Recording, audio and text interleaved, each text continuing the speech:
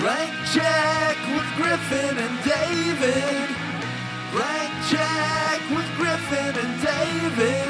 Don't know what to say or to expect. All you need to know is that the name of the show is Blank Check. They were all drawn to the podcast. The soldiers who brought death. The father and daughter fighting for life. The people who have always feared it. And the one man who knows its secret. Tonight, they will all face the podcast. So you're just doing the poster. Look how much fucking tagline there is on this poster. It's a hefty tagline. With a tiny little tagline at the bottom. Right. So that's why I did the double podcast, because I felt like I have to read all three of these. There's like all caps tagline at the top, then a fucking paragraph text block, then a little tagline at the bottom. So I was like, let's work two podcasts. They're doing anything they can to get people to care about this movie by the time that poster is being designed. I mean, what also an obtuse bunch of words on that poster. Yeah, let me look at this again. They were all drawn to the keep. The soldiers who fought death, the father and daughter fighting for life, the Sure. people who have always feared it, and the one man who knew its secret. Tonight they will all face the evil. I mean, you know. That kind of makes it sound like a fairly normal monster movie, right? I mean, it is accurate, Yeah. like largely. Yeah. You know, it's basically telling you what's the plot. The IMDb quotes page is weirdly stacked. I know, but I'm not going to read any of those. I mean, what? I mean, they're not, you're right, they're not like good quotes, but they're there. Right, but considering, like, what was the movie we covered, The Holiday, where it had, like, 0 quotes on the page or something? The Holiday? One of the really? Nancy Myers movies. Okay, It wasn't okay. The Holiday, but No. one of the Nancy Myers movies, we were befuddled that it truly did not have a quotes page. Oh, it was Home Again. Home Again, sure, right. One of the Hallie Shire Myers Right. movies. But the fucking the Keep IMDb quotes page is just essentially a fucking full transcript of the script. Sure. Full dialogue. And what truth do you see? What are you discovering about yourself, Camphor, huh? I murder all these people, therefore I must be powerful, and you smash them down only because that raises you. I mean, this goes on for sentences. Yeah, it's a lot. A lot. Michael Mann just sat down and wrote all that. Yeah, well, he wrote 3 times that. Yeah, sure. That's the crazy thing. I was like digging into this. It's like, man, it's so weird. This feels like such a first movie. Yeah. This kind of like horror movie that doesn't really like come together, that doesn't have any clarity of vision or purpose in the way The Thief did. Right. And it's weird for him to make like a 95-minute movie because that's so unlike him. And then you find out he delivered a 210-minute movie. And they were like, cool, threw half of it out, released it in theaters, and he disowned it. I never, ever believe things like that when I read them. Right. There is no such thing as a 210-minute cut of a movie. That like Hollywood would ever release. Like, unless there's like an You think that was like his assembly. Right. You don't think Right, he was right. presenting that as a formal I cut. think you see statistics like that. I made 2. I made 1 movie before. Remember, I made Thief. Anyway, you got to release this thing. It's 4 hours long. You see statistics like that entirely too often. Sure. And it's always some staggering number. And unless there's a very clear source on that, right, where it's like, yes, the script was 300 pages long. Yeah. They greenlit that, and then the cut was the right length of time, and they butchered it. Yeah. Like Once Upon a Time in America. But when you hear something like that for this, and like you look on Wikipedia, and every citation of it just goes to like the same thing. Uh-huh. It's like, how can there be a 210-minute, like, well-edited, well-paced cut of this movie? Look, I don't think it's well-edited or well-paced. This movie does feel like half of it's missing. The movie certainly could have been longer than 96 minutes. There's Right. no question. Right. This feels like... There's a happy compromise somewhere in there, I think right? I read like- something that said that his goal was 2 hours. Or That makes something. sense. That makes sense. I just think this movie feels like the pre-restoration Metropolis, where the only way you could watch it was with like inner titles that would come up and be like, so we lost these 20 minutes and here's vaguely what happened for 4 scenes in a row. It does feel... Where Metropolis would just explain to you the movie you weren't watching. Wait, that happened? I've never heard this before. Fritz Lang's Metropolis. Yeah, I've seen the movie. Right. For a long time was just like only existed in short forms. And then Kino Lorber in like the late 90s, early 2000s was like, we're going to try to remaster, like restore it as best possible. Sure. Shit. And they had a bunch of inner titles that were like, so here's a whole sequence that we lost. And they just like explain what happens to try to give you the full sense of the narrative. Weird. And everyone thought that was the best it was going to be. And then like 10 years ago, someone fucking found it. Right. Someone found it in like their dad's attic. And they were like, he has a 16 millimeter print of the full Metropolis. And it exists now. The other one of those is the DVD of Lost Horizon. Yes. Right. Yes. which has like photographs taken on set with on-screen text explaining what's in the script at that time because scenes were lost. To the Horizon. There's a movie that was No one like that? it was the sequel. Lost Horizon is a 210-minute movie. Like, that is actually one of, like, the original. Yes, that I believe. Concept. Right. But that's also at a time where you would buy that. Of course, right.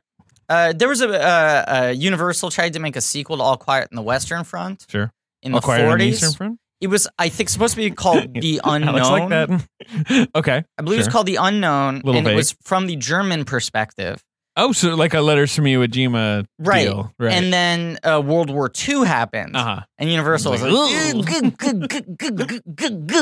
so they like shit canned the movie, and maybe they like re-edited it and retitled it and put it in some weird form, in some butchered form, and released it in look theaters. this up. But it was one of these things that like people were trying to find forever because there was some finished movie that never got released, and Scorsese was like trying really hard to find it for the Film Foundation. And they ended up finding it when, like, some guy in, like, Prague or whatever, like, you know, a projectionist who owned a local movie theater, his daughter was going through his, like, warehouse after he died, and they found a canister that said unknown on it. And she assumed it was, like, this is just some unknown, unidentified footage. And then she took it out, and it was like, oh, that's why no one ever found this, because it's called unknown. People just threw it out because they assumed it was, like, odds and ends. So I make fun of nerds, but hey, you know, Kind of a cool story. kind of a cool story. Kind And of a cool story. collectors, Yeah. they buy this stuff, they hide it away, Right. and then you continue to have it be in culture. Well, especially for like the first 70 years of film, people didn't like put any effort into preserving things. Sure. So it was all like nerds, you know, it was like theater owners and like collectors and these people who just like bought shit in bulk. And anytime they've like discovered something they thought was lost, it's because of that. It's not because the studio found it in their closet. Right. Like those studios couldn't burn those things fast enough. How much time during your Michael Mann series will we be talking about like alternate versions? I mean, well, here's the answer. In the main release versions of our episodes, not at all. In our remastered definitive cuts of our episodes that we will... 2 weeks after each Michael Mann episode, we are going to re-release the episode with a changed order and expanded scenes. That's my joke. It's obtuse. I that don't would know. be Fuck great. you. It's a fine joke. That would Fuck be you. It is a joke. appropriately courageous. Right. And I'm not doing that. You're not doing it. Of course Okay. you're not doing it. But I'm going to say this right now. I'm going to say this right now because we talked about this. What about on the Black Hat episodes? Can we all wear black hat? Yeah, we can all wear black Okay, hat. thank you. I want to say this right now. And fingerless gloves. Okay. Because we're hackers. We're going to hack. Sure. Ben thinks Black Hat is hackers. Right, he thinks it's just like The Angelina the Jolie movie movie. hackers, And Ben right. looks like I just told him that his dog died. that Santa doesn't exist. Yeah. Yeah. He's despondent. All He's right. staring What off were in the you? middle What were distance. you gonna say? I've said this to you guys in private, but I want to put this on the record. If we ever do Peter Jackson, we are releasing main you want to feed do extended editions? for the Patreon. I mean, okay. Regular length. Is it the Yeah. same episode just with stuff added throughout? It would have Yes. to be. That would be the format, right? Yes. It's like the same episode, but then we go on a few extra tangents. We'll have tangents. It'll be Right. much like the Lord of the Rings extended editions. None of it's essential. But then No. It all is like a nice added world building flavor But then in the the- tangents. actual episodes are, much like the theatrical cut, something no one really needs anymore. Well, I mean, that's maybe hey, this is the sign up best for the business Patreon. strategy for Right. our Patreon anyone's ever come up with. You But they're feel all like a crying out fool loud. listen to the theatrical versions. There will be no actual Michael Mann remixes. Ben, come I on. mean, Ben, come on. There's one for almost every movie, isn't there? Yeah, and a lot of times for him, it's not just making things longer, it's also like changing the order. So you could just like pick a couple of our little tangents and switch around when they happen. Ben, you can't be upset about this one. Jackson's not even like on the horizon this year. No, we're talking about Man though now. Oh, Jesus. Doing the Man definitive I editions. will compromise. I will do it for one For episode. one. Okay, we can pick one, Hmm? and for one on the Patreon, we'll release Oh my God. a All mixed definitive up edition. and Great. yeah. Well, I mean, really, you just have to move like something at the end to the beginning, Right. And then Add have, in like- one And extra you have to tangent. make the opening song way worse. Exactly. Right, You have to right. cut in some We'll backing soundtrack track it a that's little like bit. Yeah. a cover of a Phil Collins song by a new metal band, something like that. We'll do it for which is the one he's fucked with the most? Miami Vice. He fucks with it all the time. You think he's fucked with that more than Mohicans? Well, he released like 3 different cuts of Miami Vice, and like none of the first one was the good one, right? I'm not aware of there being subsequent ones. I would have guessed. I remember Manhunter had many cuts. See, I'm less aware of Manhunter's mess because Miami Vice, he released the director's cut, and it was ruinous, especially before the internet, because you couldn't get the regular cut for a while. It was a lot hard. of people liked that cut. No, more. the director's cut sucks. Okay. Anyone who likes it is a thief. I've never and seen a liar. it. I've only seen Alex, theatrical. what do you think of the director's cut? I never saw it because everyone who loved Miami Vice upon release was very excited about it, and then immediately the word was don't watch it. You turn it on and you're like, oh shit, why'd he do this? Like, you know, it's like, I love that movie. Yeah. And then he doesn't change much, but he changes a song. Okay. And he puts in a worse song, like way worse. Well, like, I mean, you guys will obviously talk about this at length, but you know, like one of the best things about that movie, and kind of that movie is like an in to how to talk about Michael Mann, I think, in the present is like this long silent shootout at the end. Yeah. Yes. Which has a song in it in the director's cut. He puts like a cover of In the Air Tonight over that. Right. By like Power Man 5000. Yes, I remember hearing about that.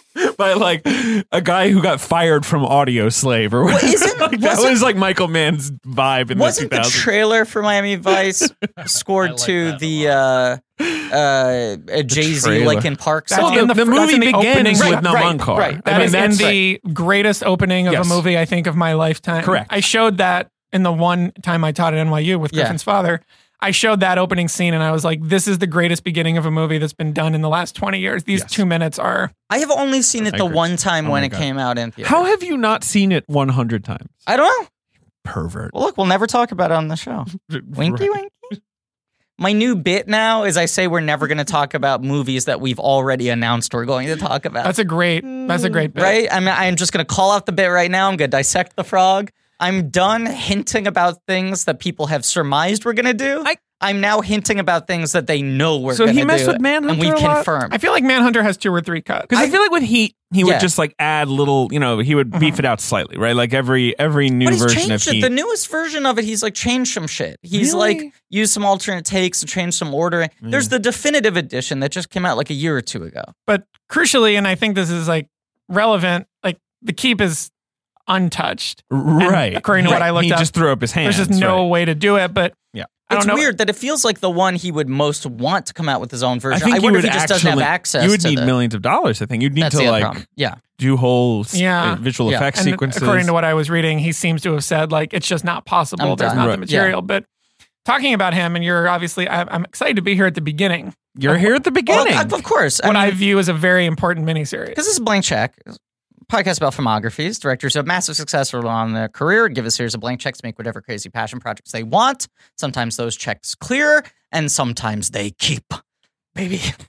Sometimes they get out. Get out. I don't know. Protsky. Sometimes they drink a dog's blood for no reason in the middle of the movie. Protsky. I was like, where's Protsky going to show up in this movie? He's in the opening credits. And I didn't realize he was the guy with the big bushy black beard. With the big beard. Yeah. It was like almost unrecognizable. He's got a big beard. He's got a big beard. And he's also such a white-haired man. That's true. I was not used to seeing him with that much color in his face. That's true. It's a miniseries on the films of Michael Mann. We talked about Protsky for like 45 million minutes. It was mostly a Protsky cast. I mean, there's such a company of actors in his movies. Yes.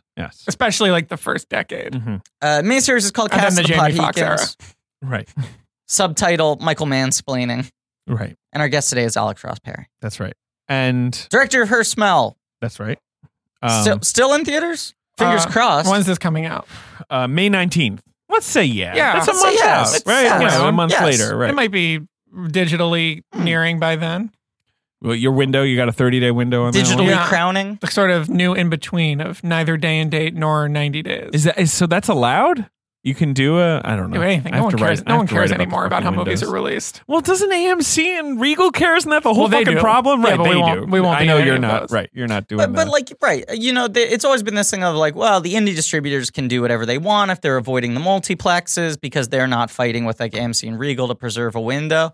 I had a pop-up ad yesterday for Isn't It Romantic? Sure. The Rebel Wilson rom-com available on digital.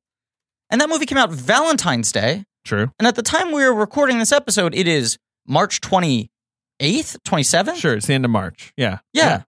That's fair. And they were like, available March 30th. And I was like, that's 6 that's 45 weeks. days. That's a 45 That's 45 days. And they're like, it's coming out on Blu-ray mid-April. Maybe New Line has some, I don't fucking know. I don't know. It just feels like no one's protesting that. You know what was the only thing about this That's my point. That was, they always have these big like fights in advance of the subject being brought up. Did you read and then New Line just does it and no one gives a shit. No one cares at all. Did you read the thing that Soderbergh kept saying recently where he said that there has to be a system in place to, by the end of a disastrous opening weekend, just press a button and have the movie be... Yes. He said that to me. In my interview, he said it to a few people. Okay. I heard him say it on a podcast. Okay. No, you're right. He said it on Simmons' podcast. Retired bit. But it's my new bit, by the way. That's the smartest thing anyone said about I'm releasing saying retired movies. bit when I want to say the retired bit. Where it was that thing where like he was basically like, I know on Friday if it worked or not. And if it didn't work, I should be able to just put it on Netflix. We don't have to wait 90 90 days to sell people a movie that bombed. Right. Because it's a profit. He's basically almost saying like, it's almost rude to theaters to say like, you have to still play Unsane. Right. You know what I mean? Like, it's sort of like, I get it. They didn't like it. Forget it. But the other thing is, like, sometimes something does surprisingly well in theaters. You don't want to, like, completely bypass the process because there are certainly movies that people don't expect to last more than a week that end up having, like, robust, sort of indie what are you runs. Black Maudie? Black Hat? No, you know what's one I remember? Arbitrage, a movie that Arbitrage. Arbitrage is one of those only movies that was a day and date release and then it made money. 10 million, like, or whatever. There was like it made like 7 or 8. There was like a 6-month window. Yeah. Well, because 8 years ago where a day and date movie like that or Margin Call. Margin Call was the other one. I believe. Right. But I mean, no one's disproven those are not the same movie. And Margin Call's a lot better. Those are both day and date movies that like made millions of dollars. Yeah. Arbitrage made 35 worldwide. Right. Not bad. 10 domestic? How much? 7. 8. Okay. 8. Okay. I mean, 7. But that's like Margin Call 7.9 higher than any other. No, of course. People assume that would make like 300,000. I think it's often better if Richard Gere is in your movie and it's about like the Upper East Side. That means the median age of your audience is like 78 years old, right? Yeah. They don't know what a video on demand is. That movie, so they're going to go to see it at Lincoln Plaza. That movie also has like a lot of like famous New York people who aren't actors playing other characters. What, like Ed Koch or something? I believe Graydon Carter's in it. And there's like 1 or 2 other people like that where like every once in a while I end up on like a Wikipedia page of like a real financial criminal. And it's like, of course he played a key supporting role in the Richard Gere film Arbitrage. Well, also if your movie is named after like a securities process, like some kind of high-end financial thing, that's a tip. That's right? a little tip of the hat. You're really giving people what they want with this miniseries on the films of Nicholas Jarecki. You're right. Graydon Carter is like 9th bill. Yeah. Yeah, it's like Dickie Gear, Susan Sarandon, Graydon Carter. Nicholas Jarecki is a good pull. Yeah. He's making a movie right now, apparently, called Dreamland. He's not the one who did The Jinx. That's Andy Jarecki? Yeah, that's the Moviefone guy. He's the Moviefone guy? He's the voice of Moviefone. Andrew Jarecki created Moviefone. I did not know that. So I thought that I think of him as, what's it called? The Freedmans. Yeah, Capturing the Freedmans. Right. Yeah. Right. So, the Jarecki family, like old finance money Henry family. Jarecki, right. Like and big, all big, the kids man. wanted to be filmmakers. And the dad was like, you're never going to be an artist. You have to make money. So he was like, okay, I'll become a businessman. He created Moviefone. He sold it for millions of dollars. And he was like, great, now I'm going to go make my fucking movies. Fuck you, Dad. Fair enough. He also co-wrote the theme song to Felicity? Yep. Mm-hmm. Jack of all trades. Really? Yeah, but he created Moviefone, then directed Capturing the Freedmans. And then remember the Jinx? Ben looks antsy. Ben looks. Remember Bobby the Jinx? I forgot to set the clock. I forgot to set That's the okay clock. because I'm going to say I believe we're going to go long. I think we might go long. I'm setting it. I would like to have 2 episodes in the all-time top 10 longest. See, this is Do not come into the studio with that. This I'm is sorry, the problem. I have to, and I have a couple things to talk about. Even I'd like to address before the key. Alex has a full notebook. You want to do a Here's state the of other thing I podcast? want to say to you, Alex. Yeah. You could do a March Madness. We have to do our final March Madness recap. Oh, interesting. And you can stay on for that. If We you got to think talk Final Four. If you think I came into Blank Check with an out time, you're crazy. Anyone who does, I always am like, oh, sweetie, oh, shit, No, okay. my day, I'm sorry. My day is cleared. Well, the last time I had an out time, it was 4.5 hours later, and I still ended up barely making it because Griffin was 2 hours I late. was surprised. That was one of my But no, if I'm coming in one of here, my weaker moments. if I'm as a coming in here at podcaster. 1, my next commitment is in the evening. But no, I have a couple things to address. One is I love Michael Mann, and I'm very excited. You're glad we're doing him, right? I feel like the term should be the North American Man Blanky Love Association. for anybody who wants to listen to this and declare themselves members of NAMBLA. Of MAMBLA. The Man Blanky Love Association, which you're all members of. Uh-huh. I am. He's a very important filmmaker to me, and I have We're a lot going of to thoughts take on back that. NAMBLA. What if we take it back? What if we Well, you've successfully taken back the cause. We've taken back the cause, because of I was course the saying that cause to is people. Kevin Costner now. He was in some movie at South by Southwest, and You I call him kept the saying cause. the cause, and no Yeah. one, it's weird, no one had picked up on your thing yet, but It's starting to gain traction. It's definitely going to work.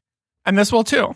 Yeah. So the Man Blanky Love Association, I'd like to see an image of, you both as children holding Michael Mann's hands. Sure.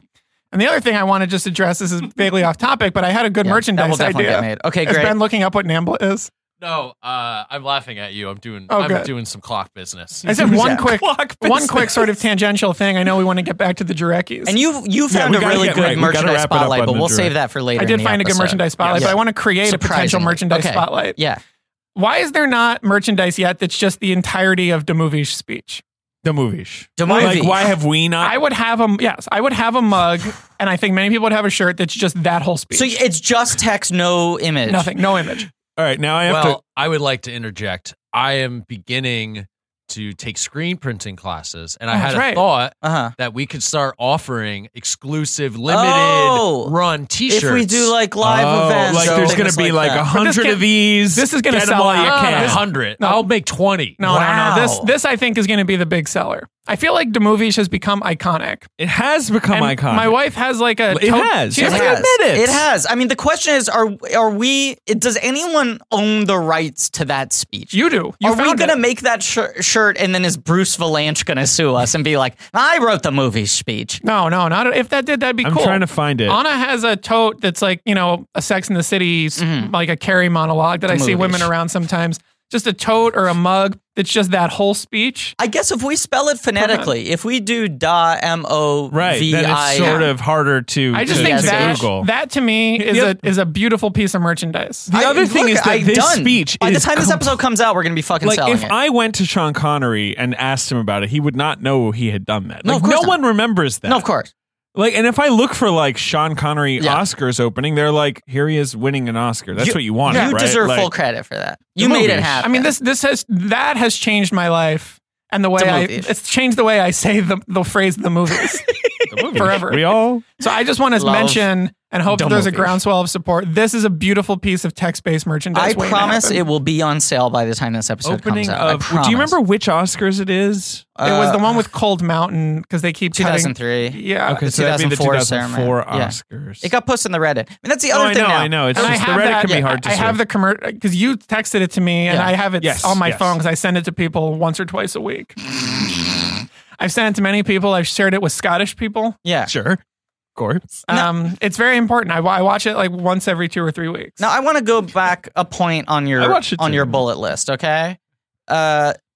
I think the Blankies have started doing something very dangerous, which is keeping a constantly updated ranking of the longest episodes. Oh, sure. Which right. then because becomes that makes it a challenge, for right? your Alex Ross Perrys, your JD Amatos of the world to come on and try to break the record. I just couldn't believe at Toronto when you were like, the episode's coming out now. It's, by the way, our second longest episode. Right, because they had alerted me to that. And That I was like, Taking Woodstock was 2.5 hours long. And I was like, that's interesting. And I feel like maybe there's been some long ones since then, but that blew my mind, even though I was there for it. It's a good memory. I remember also Griffin trying to get Rachel to yes, that's the thing. Record an episode where she just heard. Oh, right. Yeah, she's outside. Our taking. We were going to do an episode Also, that like was Rachel at her desk. 30 minutes of that episode are Griffin's Scorsese story. Yeah, you Good tell the story. Scorsese story. Pays out like a slot machine. It pays out like a slot machine. But that's the thing. We're done with the movie, and then somehow, if you look at the podcast, there's an hour to go, and you're like, what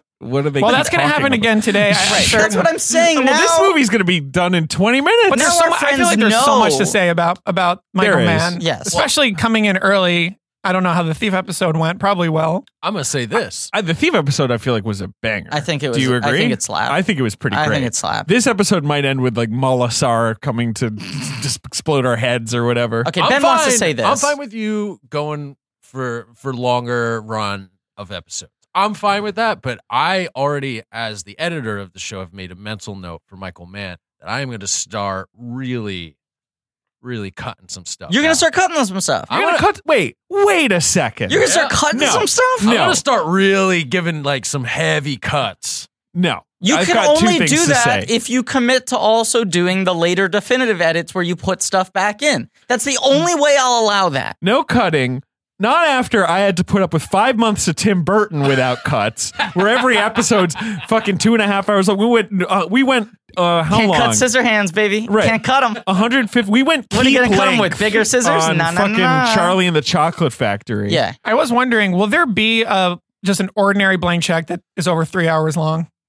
It's got to happen. Just like not like a special episode, like but you're just us chatting. like you're doing Miami Vice, and it's just incidentally 3 hours and 5 minutes long. It's one of those like, things. well, is that the limit that will happen? Where it's like, will there ever be this? Well, you know how like we would every have to have time someone like you who has no who objection. wants it to be 3 hours exactly. long. Yeah. You know how every time like could push us. JD will push us there. You know how every time like someone breaks the human speed record, then suddenly 5 people break what was previously an unbreakable record. Right. It is the thing where I feel like the bar is constantly getting pushed.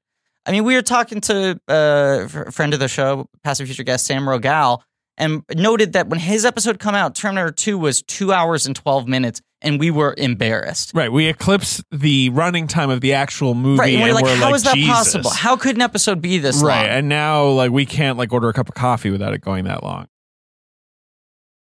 I am excited about The Keep. Mm-hmm. I'm excited about Michael Mann. Sure. But I feel like he's one of your favorites. I love Michael Mann. Yeah. He's very important. But part of this, and you were talking about Miami Vice, and I feel like this will come up again and again, but like there was a time where it was inconceivable to present the notion that Michael Mann was a serious filmmaker. Right.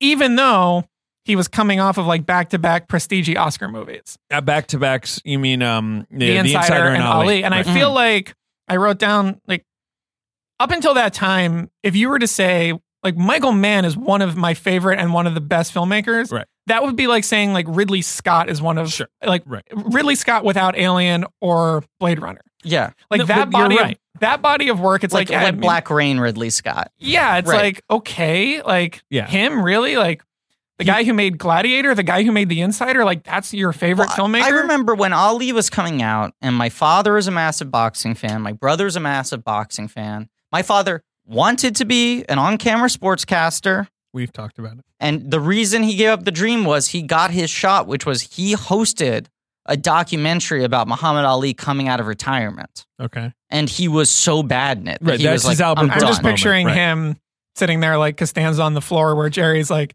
then again, those jobs tend to go to former ball players and people with broadcasting experience. I'm going to show you the picture of my father interviewing Muhammad Ali. Like, up until that point, like, he was just like, he was just a Hollywood director. Oh, this is the point I was going to make. When Ali came out and I was like, do you think it's going to be good? And he went like, well, Michael Mann is one of the best filmmakers alive.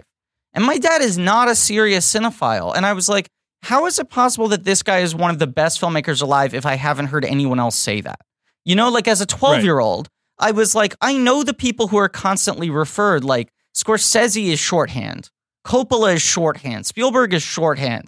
You're telling me he's one of the best filmmakers alive? I've not heard anyone else throw down that kind of consensus. Wow. So Peter Newman was really ahead of that. He was like big into him. At that time, it's like Mohicans and then like it's like big, sweeping, prestige-y movies. And I really feel like, as we just discussed, like it really turns around with Miami Vice, which was like a very...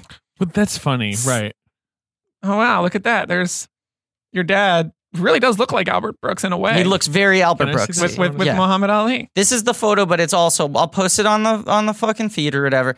This is also really does look like Brooks. This is his avatar on Instagram too. It's like his favorite picture. Right. Muhammad Ali with a mustache when he came back out of retirement and sucked. Is this framed hanging up at your home? Oh, 100%. Are you kidding me? Is Why it signed? Are they outside on a rock? The thing is bad. It's bad. It seems like a combination of your dad's big moment, but also like one of the movies they make in Boogie Nights. Yes, it's where it's just like shots of Muhammad Ali like sniffing flowers and staring off into the It's very low rent. It's like and they Barney's movie in The Simpsons, right? Like, that kind, right? Like they thought it was a get, and then they like started following him around. Peter was a get. They thought both.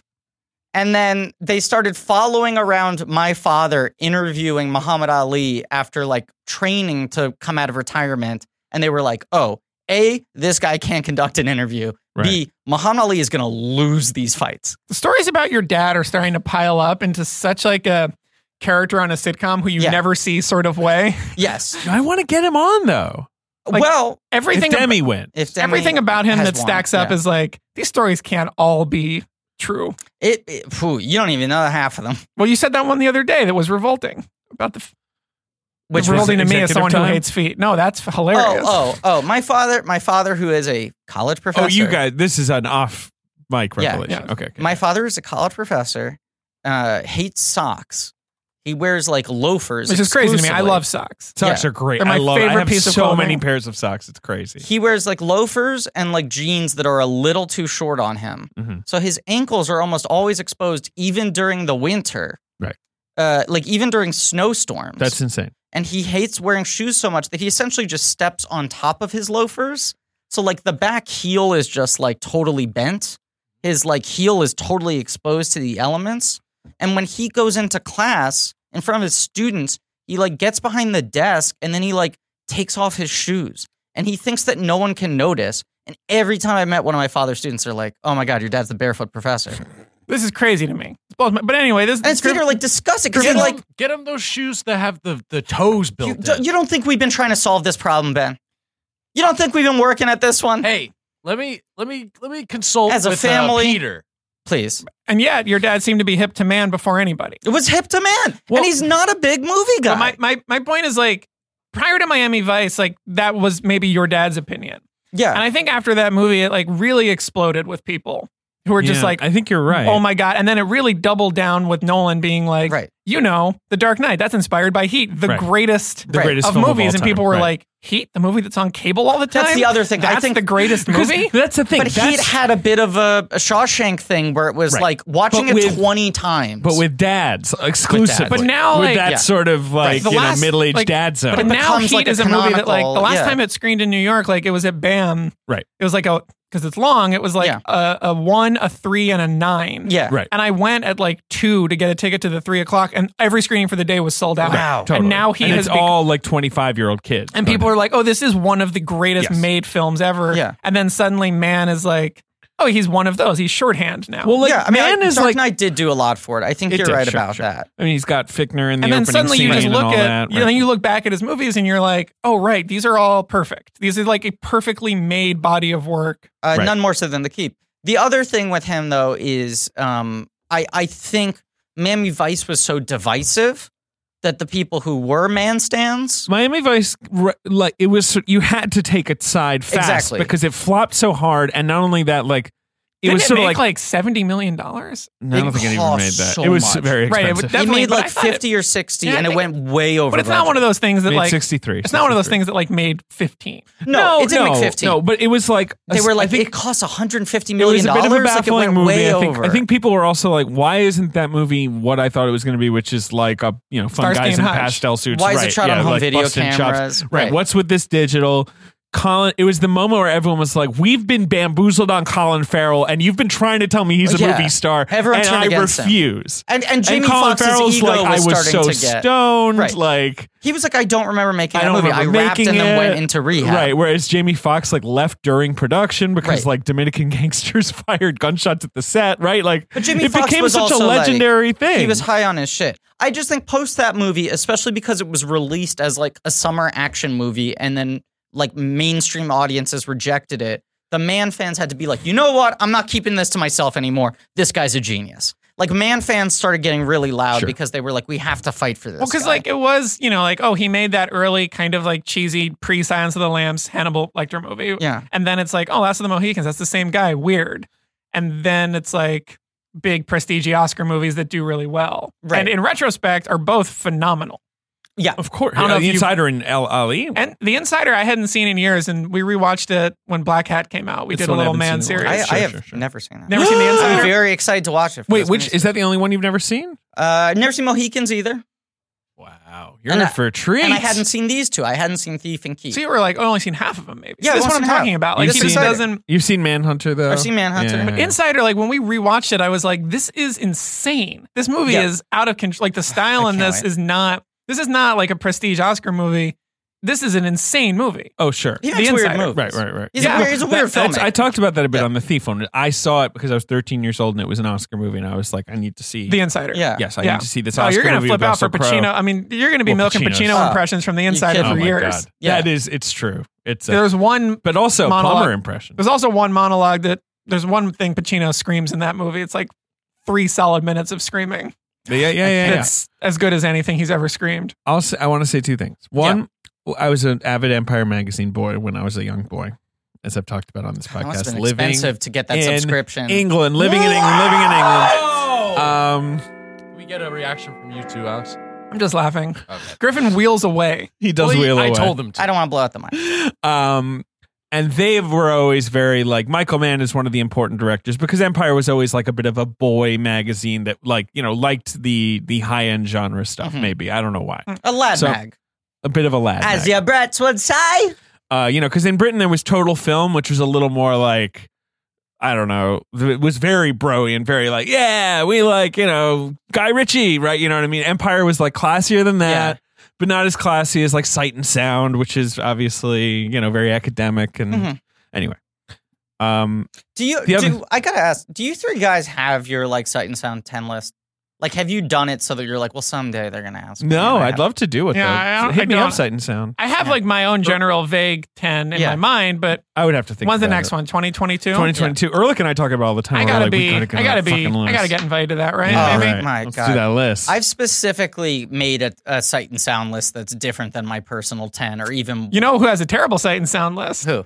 Michael Mann. We talked about it on our Thief episode. Let's bring it back. You got that out of the way. We talked about the fact that Avatar's on it. We talked about the fact that Beautiful is on it, which is the greatest thing in the world. Yeah, that's like a famously terrible. I mean, Michael, what a fascinating guy. He writes well about it. Yeah. You know what I mean? He's writing books now. He's on Instagram. Right. He's everywhere. He's wild on Instagram. Isn't Guillermo del Toro doing a Michael Mann documentary? Sounds good. Can't wait. Is it like De Palma? He pushed off all of his projects after he won the Oscar and was like, I'm going to take a year talking to my 3 favorite living filmmakers. Okay. And I forget who the other 2 were, but he's probably like, I'm going to sit down with them. Too.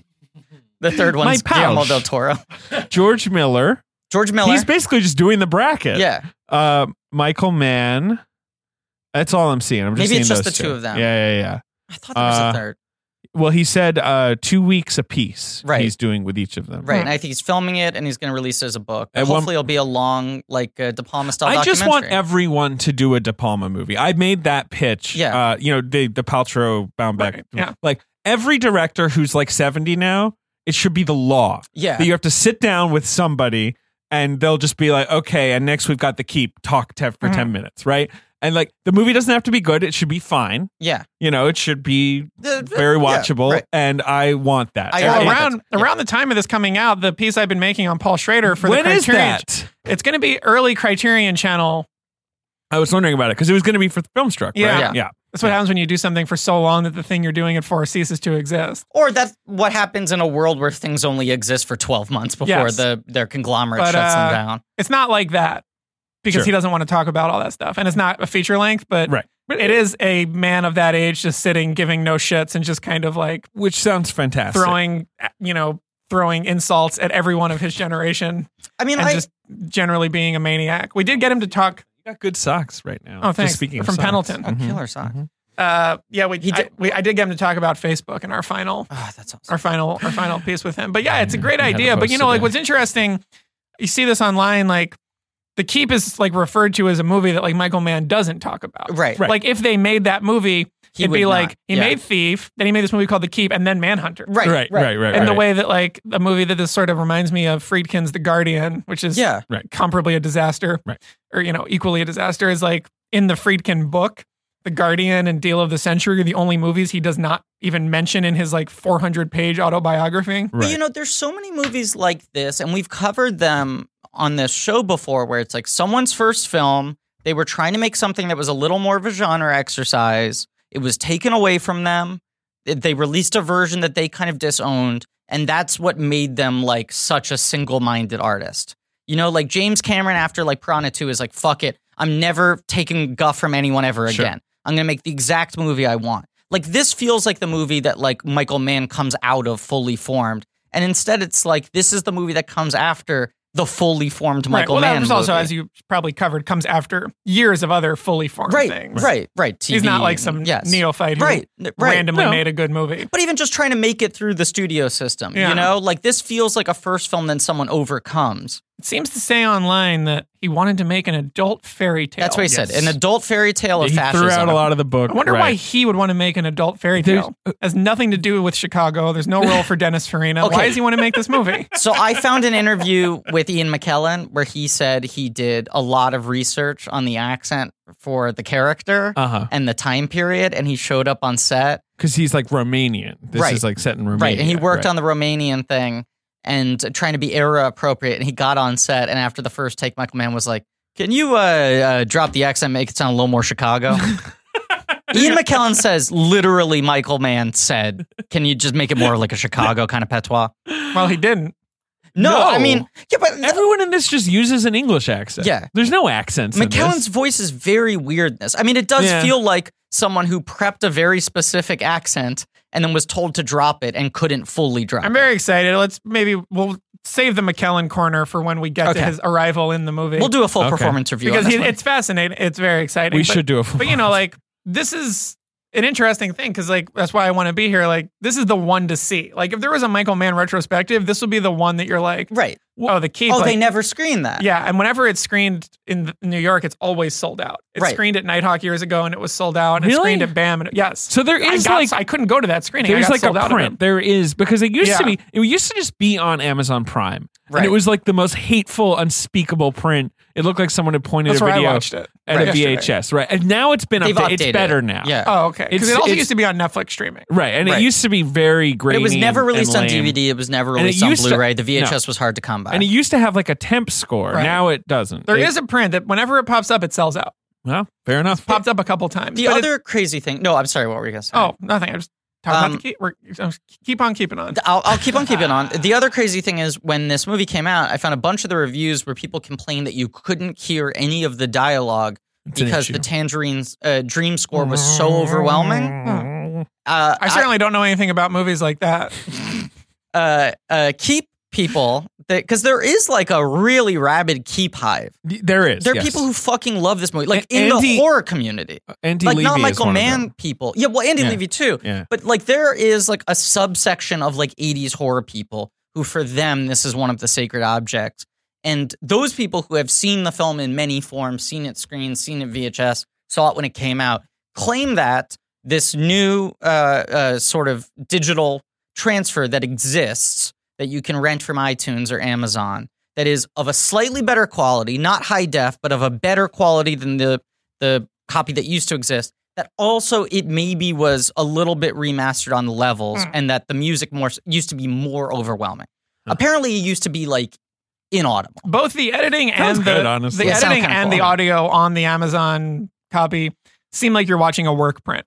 It's not great. When you would find a bootleg in the 90s, it's this is the Apocalypse Now work print. Or this is the 3-hour Spinal Tap. It also, watching the movie, you're is this him trying to make the Holy Mountain? Is there even supposed to be any attempt at a coherent narrative? No, because there's shit like Lance Henriksen showing up and then 5 seconds later there's a sex scene. You mean Scott Glenn? It's not Lance Henriksen. I always confuse he Lance Henriksen. Has a Henriksen own structure. I'm very excited by this because I was behind Scott Glenn in airport security very recently. Oh, how's he doing? He looks great. He's my Does friend he? now. I don't know. He has He's TSA. All I can say is that he has TSA pre-check. That rules. That's where we were. He was leaving LaGuardia for some reason. And he looked great. I was very excited. Maybe to be he was him. going to the Keep. He had to blast some energy. His eyes lit up and he was just on his way. I'm on my way. Because isn't that his vibe in this movie? He's just shit, gotta go to the Keep. That's his arc. He wakes up in Greece and takes a boat to the Keep. Yep. There's something weirdly modern about him in this movie where when they cut to him Scott for the Glenn. First time, right, and even he's just supposed to be an elemental being, and it's what's the elemental being? It's Scott Glenn with blue eyes, glowing eyes. When they cut to him, I was like, oh, so this is a parallel narrative movie where we're going to cut back and forth between the 40s and Scott Glenn in 1980s Los Angeles. And then he showed up at the Keep, and I was like, wait, this guy's supposed to be in the 40s? Yes.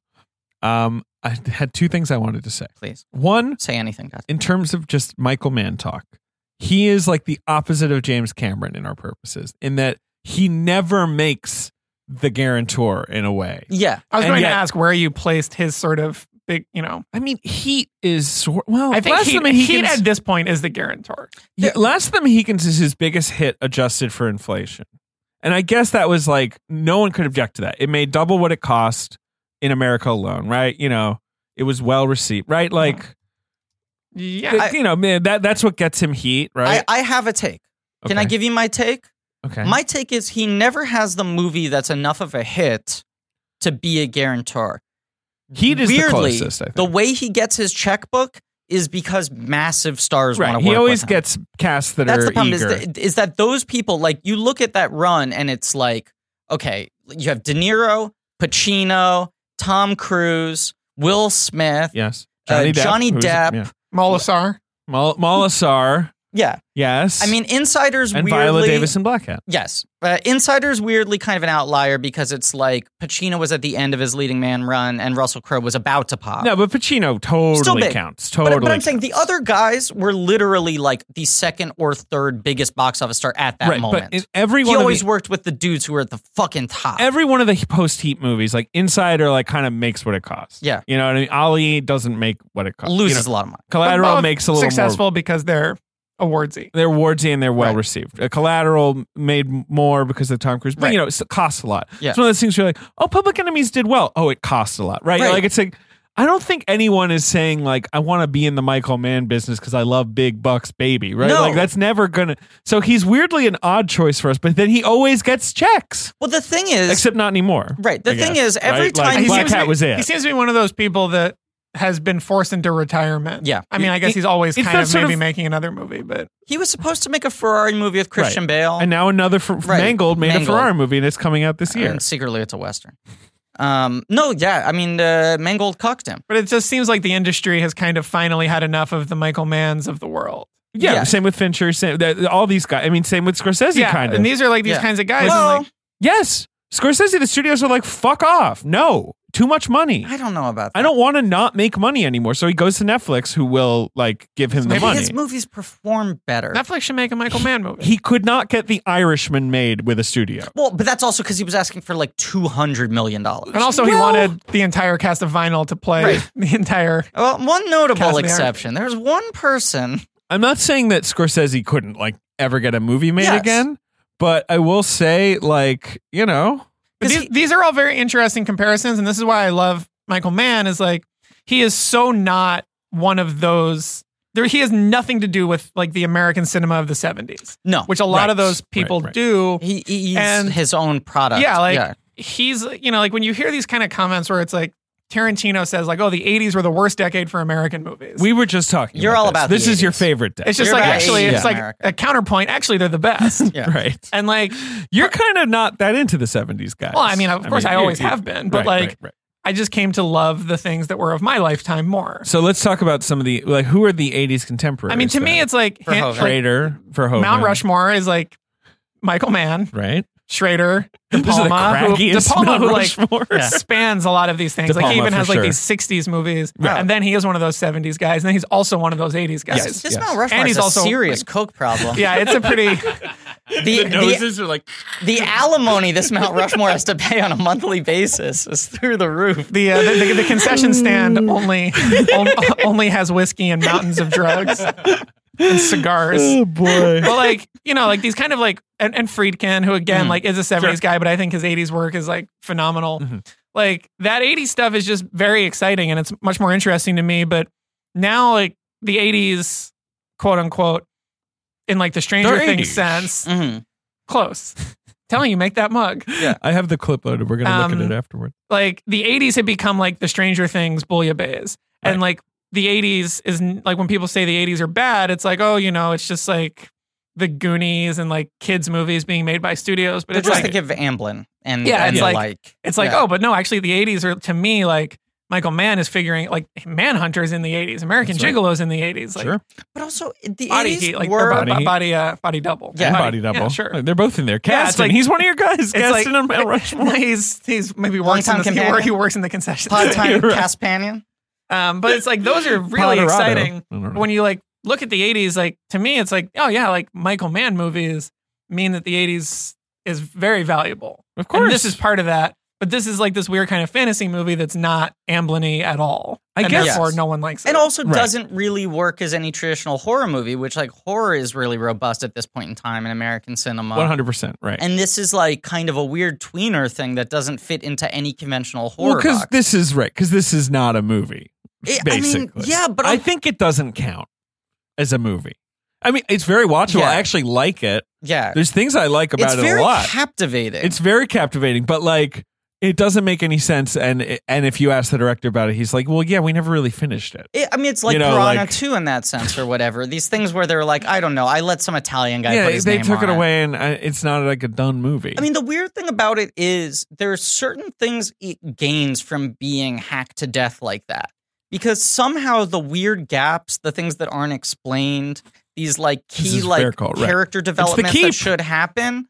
Right, it's just the keep getting to you. It has this weird kind of dream logic to it. Keep, yeah. You know what I'm saying though? Like it does. Yes, it feels like a Jodorowsky movie to me, where it's like you just got a vibe on it. You can't make any sense of this thing, right? And you understand the basic principle, right? It could be 30 minutes long or 3 hours long, right? Both valid, and it's valid. Honestly, like because I'd seen it a couple times, and Anna was like, I don't really need to rewatch The Keep. You can watch that yourself. Sure. I was watching it. And I will say also, I said to you, Michael Mann, and like before I was even done saying man, you were like, The Keep. Of course. You always want to pick the one that doesn't exist. Yeah. Right. Well, because otherwise, it exists the least. Otherwise, you won't have one of your top 10 longest episodes about a movie that has no reputation and is essentially not important to that director's body of work. Sure. But I had seen it before, and I remembered thinking it wasn't so great the last time I watched it, and I really enjoyed it the other day. I really found it to be, like, in my mind, it was like a real, like, 2-star movie. I found it very like aesthetically pleasing. Like I had a certain kind of like ASMR like kind of tingle through watching the whole movie. It's perfect vibe. I mean that's it's very Griff friendly. He can do it's like very Griff friendly. He can do a wonderful vibe standing on his head. Like he can make these beautiful images and this perfect music easily, and he does that here. I guess that's what's weird though, is that it's such a different vibe than what he usually does. I mean, I was reading through an interview that Roger Ebert did with him right after Thief came out. Sure. And Roger Ebert was like, this guy's the new triple threat. He's a writer, director, producer, and he's going to be the new like Scorsese, the new Coppola. He's like, Ebert called that he was going to become the next guy on Mount Rushmore, and that this was the film that kind of threw him off the path, that everyone thought like, well, Thief is his Mean Streets, and he's going to make his Taxi Driver next. Like, this guy's going to be on a miracle run. Right. And everyone sort of checks out after Keep for a little bit. And in that interview, he says, do you think you'll ever produce movies that you don't direct? And he goes, yeah, well, I have a lot of projects that I feel like I'm not the right director for. I don't have enough time to do all of them. Like, for example, I wrote this script called Heat that I'm really proud of. I think it's the best thing I've written, but I couldn't even imagine directing that thing. Huh. And he said that in like 82. And then he makes LA Takedown like 89. Right. And then 5 years after, he's like, fuck it, hold my beer. Like, I'll finally like make the thing. Yeah. But the other thing he said in the interview was like, Roger Ebert was asking him about his style. And we were talking about how stylized Thief is. Like how in his own way, Michael Mann is as heightened and stylized as Tim Burton, except it's a very different kind of style. It's a very extreme comparison. Well, he said, my style, I like to call it stylized reality. Like, I'm very obsessed with the tangible reality of the thing and getting all the details right, and then I'm stylizing what is real. Did Ben like the part in Heat where James Caan screams about his clothes? You mean in Thief? In Thief. Of course. In the car. When he runs down how much every item costs. Yeah, he's got the Rolex. Just making sure. I love, too, how he just, like, throws around terminology for, like, classifying jewelry. Like, we all know what that means. He's like, it's a friggin' D! Yeah. I'm like, I don't know what that that's is. definitely my favorite scene in Thief, where he just screams about how expensive his tastes are. Ben scoffed at it and called him a cheapskate. Yeah. Okay. You should, Alex, I got some... these boys found out about my taste. Yeah, he recommended a $5,000 shirt to me the other day. Well, you look good in it. Thank you. It looks great. Yeah. It's Patreon money right there. Right there on Griffin's shirt. That is what's interesting to me about... Manhunter is very stylized as well, but still is like that sort of baseline, like he's working off of what reality is. For him to even want to make a fairy tale, for him to want to make a movie that has like magical elements in it, feels very odd with his whole like career. It's very incongruous. That's why I was so excited.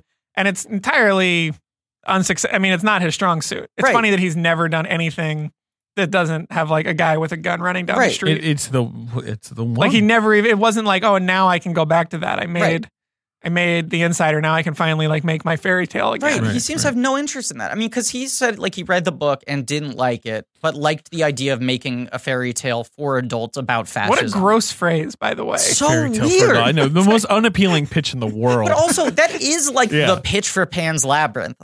Sure, I don't like here's Pan's a fairy Labyrinth. tale for adult. You don't interesting. Not really. Okay. I mean, I think it's okay. Yeah, I just think it's interesting that like you hear Guillermo del Toro wants to do that, and you're like, yeah, that seems like in line with that guy's sensibility. He seems like a big fat child, right? But Michael Mann seems like someone that would like take a kid's toys away and tell him to like grow the fuck up. Yeah, wise up to how corrupt it's the world like you're is. on the cash register because I gotta go take a cigarette break. But like weirdly, the sort of like 5-year-old, the sort of like if there's anything in here that seems like it excites him, it is the sort of like relationship between corruption. And one thing he always does is he always makes bad guys seem very appealing. Yes. Like that's true in this movie.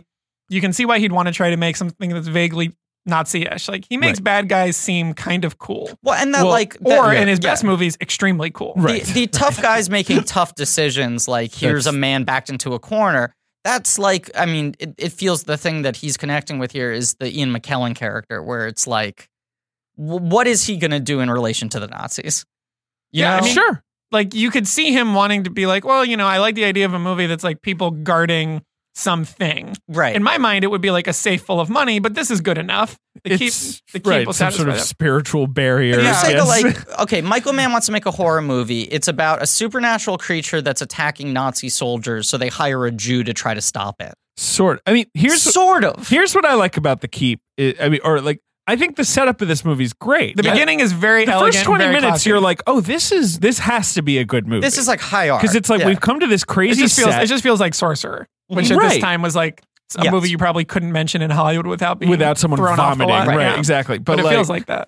It's this set that's like very stark, you know, and actually cool, not like trying to be, right? It's just the Keep set with the crosses. Big fucking pile of rocks with these weird crosses. Mm-hmm. They're Nazis, so you're like, okay. Jürgen Prochnow. Jürgen Prochnow, right. yes. And everything with Nazis and the supernatural is of interest. Exactly. Any kind of Nazi spiritualism stuff is weird. And yeah. So they're walking around. It's so weird. This is coming so soon after Raiders of the Lost Ark. After you understand how he could sell this movie. Maybe. I mean, when I'm watching the movie at first, I'm like, is it all about Nazis? Did I forget something? Right. But Scott Glenn's going to show up. Ian McKellen's going to show up. Something I did right much later is that this movie has no main character. It does not. No main character. It keeps introducing a main character, but then they are not the main character. Well, Scott Glenn is top billed. He is top billed. And apparently he was supposed to be the main character, right? And they cut out most of his stuff. Why is it that when movies get cut, it's never from the beginning? They always cut out the good stuff. Yeah. Like it's like we need to cut an hour out of this movie. Just cut out the end. Right. You're a big proponent of most movies can start like 40 minutes later. Yeah, right. This could start with him just waking up, like you know. They open the Keep, and then we'll figure it out. The Nazis are there. Right. Yeah. They kind of only but it is all good. I like that idea when they where establish where he is. Which because it says Greece. We'll get to Scott Glenn. Yeah, okay. But I just like that idea of there's these crosses. Mm-hmm. They're not crosses. No. But they're things. Yeah. They're in the Carpathian Mountains, which is already also cool. It's like Transylvania, adjacent. Right. It's like a Jewish pyramid. It's a weird golem pyramid, maybe. Yeah. And some Nazis are like, this must be silver. Let's take it. Yeah. And the custodian or whatever he is. Yeah. Right? First, they're just like, this is your new outpost. Yeah. First, they're like, we just have to live here. Yeah. And they're stringing up lights. Yeah. They're got stuck on Monster Guard again. Someone tries to take, my favorite thing is just someone's trying to take the cross and the custodian's like, don't do that. And no one's like, why? Explain exactly what would happen if I took the cross. They're just like, all right. One of my favorite. No one makes an announcement to everyone like, by the way, the creepy guy with the beard said, don't take the crosses. Right. You know what I mean? Well, they have no reason to believe him. One of my favorite things is any time that they're like, wait a minute, these aren't keeping things out. They're keeping something in. That's you're right. Best. That's such a good reversal. And this hits that pretty quickly, and it's very exciting. I remember that was in the preview for one of the Exorcist prequels. I forget if it was the Schrader one or the Reddy Harlan one. But there's like a reveal of statues in a church, and they're like, wait a minute. I think it's the Harlan These one. spears are pointing down. They're not protecting us. They're keeping things from coming up. He's in the trailer. Yes, I remember the spears pointing down. I was just like, I think that was the line in the trailer that got me to see that movie. Yeah, me too. Yeah, anytime that something was revealed to actually be keeping something in, I'm excited. So now, like, the movie is great at this point. Like, Yes. Nazis are there. The keep is well all designed. About it. And then some. Had you seen it before? Yes, I've seen it one time before, but out of like completionism largely. And I think I had watched that terrible version. Yeah. And then some Nazis pry open a cross. Right. And they get exploded. They get brought. Which is also cool. That is nicely done. Super cool. Yeah, the corpse is really It's also interesting because like practical effects, like Michael Mann doesn't really do that either. No. He's not a special effects Not guy. at all. This has to be like the only one. And in fact is now like really regarded as being like such a master very of practical exactly. Analog. He basically like teaches you how to rob a bank. Like that's what the movie is. Right. But it is done well. It's done very well. And I like the whooshing wind stuff, you know, the sort of in and out. And when they open the cross, they kind of found out, like, you know, there's something below the keep. There's like this big cavern. There's like a shot that pulls all the way down. Yeah, which is so cool. Love all of this. And then we cut to Scott Glenn and the movie's basically like derailed almost immediately. Right. When it should be off to the races, it goes off to the golf course. Yes, and you're like, can we get back to the races? That's the thing. I like all that. And they're like, all right, now let's meet Scott Glenn, Ian McKellen in a wheelchair, and Gabriel Byrne like in quick order with no real explanation. I feel like you met Byrne by this point. No, because he shows up when they bring him in when they die. He's the heighten. Because he comes in and he's like, it's definitely these Romanian peasants who exploded a guy, shoot them all. And they just keep saying like, 8 of our soldiers have died, and then the next time they're like 6 more have died. Yeah, you don't get to see any of the deaths, but you do see like the sort of couple. Like the hole at the bottom of the keep is like Moria. It's very exciting, very cool, very good idea. It seems very ancient. It's like believable that this is very threatening. Yeah, don't take the crosses. Can we say what are they going to do with the crosses anyway? Like who's around? Who's like them, you dummy? They only want the one because they're all nickel except for one that's silver. Right. Yeah. The silver was real good though. That's the important one. They also do look like tinfoil. They do. Yeah. They're very, very poorly I wonder done. if some prop guy like stole one and still has it like embedded into his wall. The creepy beard guy at the beginning who's like explaining. The custodian guy. What's his name? W. Morgan Shepherd. And he says like, my father did it. His father guarded the keep. His father created the keeper. The voice he's doing, which I looked it up because I was curious if he was the dude. He sounds so much like one of the movie trailer guys. He does. Not Don LaFontaine, but one of the other, like, in a land where everything has turned evil. And then I looked him up, and that's not like his voice at all. That's like the voice he chose for this character. But the way he's like explaining like the mystery of the keep sounds like he's just doing the voiceover for the trailer of the movie he's in. I also like where the Nazis are like, wait, back up. You live here? Yeah. Like, are you in charge? Are you a religious person? We don't and he's question just like, it. I do my job. My father did it. My son will do it too. It's the 20th century. You just like make sure no one disturbs this pile of rock. Like, you know, if the check clears, I don't question it. But this is like, I wrote down like when you cut to Greece and then you meet Gabriel Byrne, this is like in the 24-25 minute mark. Yeah. Like this is basically a third of the way through this. Yeah, that's what's crazy. Short movie. Yeah. And everything up until here has been very nice. Love it. But then they like find the weird Cyrillic writing. Yeah, they find the weird writing. And they're just like, let's go get that old Jew who we're keeping locked up. Right. Because we've seen. They do. We've seen McKellen on a boat with his daughter. Yeah. He's kind of infirm. He's very infirm. His voice sounds totally dubbed.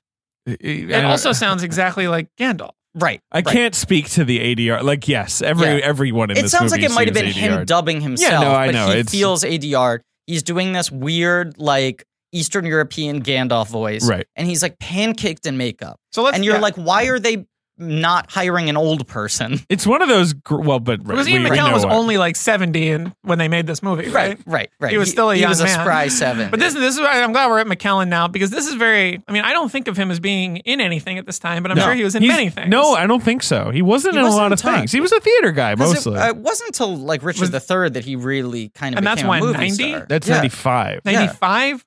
I'm trying to find, because you have to, all right, not stage, come on, filmography. I mean, he plays... Yeah, no, this is his 5th role, but 3 of the roles were made in like the 60s. So like, it's his 2nd role, basically. Interesting. My favorite Ian McKellen performance of the early 90s, of course, is him as the Seven Seals I knew you were going to version of Death. I could tell you. Do you remember that? That Last Action Hero, he plays Death from the Seventh Seal? Right. Which is another thing where when you look back at that movie, as with this, you're like, oh, Ian McKellen had a whole career before he was Ian McKellen. Remember he pops up in I'll Do Anything? Right. You know, He's like that's weird he used to be like an Yeah. English guy. Right. who you could have play an English guy. But he's very exciting in this movie. I feel like if you made this movie today, he's still the guy you cast in that role. Oh, no question. Well, he'd be so good. He'd be so good. I don't know how you de-age. I guess you would just do the Magneto filter on him, right? Yeah. But it's very interesting. He's very... Or maybe he just turns into Michael Fassbender. Well, he does seem to be playing Magneto in this movie. Sort of. He is kept in this Jewish He's like cage. a Jew with magic powers. Yes. He's been locked away. And then he forms an unholy alliance, But he's very tempted by evil. He's very exciting, but one thing about him is now you have Gabriel Byrne playing a Nazi. Correct. Which he is not aesthetically qualified to do. Sure. Gabriel Byrne, who's Irish as fuck. Yes. And Ian McKellen playing a Jew. I feel like Ian McKellen... Does anybody go back and forth between Jews and Nazis more than him? That's a great. Because in that's a great call. Richard III, he's fascistic. He's a Nazi, right. Pupil, obviously. Nazi, and then this. You got Bent. He's a Jew in Bent. He's a Jew in the X-Men movies. Magneto, concentration camp survivor. Yeah. I don't think there's anything else in his filmography that I'm thinking of that's quite as extreme. Obviously, he played James Whale, which is neither, but yeah, sure, but he's played a couple other Jews. I'm trying to remember. I mean, the polar bear in The Golden Compass is Jewish, right? That's canonical. Yeah, well, Gandalf. Gandalf is Jewish. He says Gandalfowitz at Ellis Island. he brings a big platter of lox to the hobbits, right? Yeah. At the start of the movie. Come on, hobbits. Come on, take it easy already. We need to eat. God. Get the ring when we get the ring. He plays Gus the Theater Cat in Cats this year. Is Gus the Theater Cat Jewish? Gus is, either a Jewish name or a Nazi name. I don't want to do an episode on Cats. Okay. But I definitely want to do just a performance review of Cats. Okay. That cast is so insane and those characters are so stupid that I'm going to be very interested in seeing. Cats is just a performance review because the plot of Cats is that a bunch of cats do a performance review. Who plays Bustopher Jones in the movie? And whoever wins gets to go to heaven, right? Bustopher Jones is being played by James Corden. How do you feel about that? Yeah, that's okay. You want to do it? You want to run it down? Yes. Okay. Idris Elba, McCavity. Rebel Wilson, Jenny Annie Dots. Well, let us react. Okay, Idris Elba, McCavity. Okay. Very logical. Rebel Wilson. Idris Elba's in that Fassbender zone right now. Yeah. Where it's like, is this guy bankable? I don't know, but let's cast him. You know what I mean? In everything. Let's he's been in that zone for a while. I guess he's been in it for a few years. Pacific Rim was quite a few years ago. Oh, he's canceling the apocalypse. He's in Prometheus, right? Yes. So he's literally in that Fassbender zone. That's true. He was in the zone there. But now he's taking clear lead or clear villain roles. Yeah, let's not. We don't need to react to all these. All right, fine. Rebel Wilson, Jenny Annie Dots. Are you worried about timing? No, I want to save the timing for man. I've only Judi Dench, Old Deuteronomy. Obvious. Ian McKellen, Gus the Theater Cat. Right. Those are lazy choices. Those Taylor are just Swift. Okay. Yeah, Bumblearina. Excited about this. I was so into that. James Corden, Bustopher Jones. Sure. And by the way, I got some intel on Schrader for the piece about his Taylor Swift. Of course, big fan. Yeah, I got about why he thinks she's so great. But he'll talk about it in your thing. Not to subscribe to the Criterion exactly. channel. Right. But it did make the final cut. Well, I mean, we haven't finished yet, but we're getting to the good shit. There's one that I really Jennifer Hudson, Grisabella. Sure. Right. Yeah. Jason Derulo, Rum Tum Tugger. What's happening here? Who is that? Jason Derulo. How does one describe? I mean, he's not an actor. No, he's a singer. He's like an R&B singer. Yeah, he's famous for saying his own name in songs sometimes. Right. Jason Derulo. Are they in the? Are they going to look like they look in the stage show? That's a great question. Can only or is it going to be like the Cat here? in the Hat? Michael Myers. They should do that. He should be in it as the Cat in the Hat, right? He should show up. Closes the book at the end. Right. I hope they literally just take the Cat in the Hat makeup and have them all wear that the exact same. But there's is there a chance that there's special effects in this movie? I don't know. Are they just wearing the stage makeup and the leotards? God, it's Tom Hooper. Anything could happen. Anything could happen. From the twisted mind of Tom Hooper. This is Christmas this year? Christmas. Yeah. It's literally opening the same weekend as Star Wars Episode 9. I want to have a movie on the blank check pictures slate. Okay. Ooh, that's a goal. Do you want for the an end of this existing episode. one, or do you want to pit you want? I don't know. You want to? I'll see what's in development. We got a couple good ones developing without any talent attached. A remake of The Keep starring Griffin as the Ian McKellen role. Yeah. No, you got to keep McKellen. Griffin can be the daughter or something. I'll be the daughter. Yeah, maybe McKellen has some other. Yeah. You would. Yeah.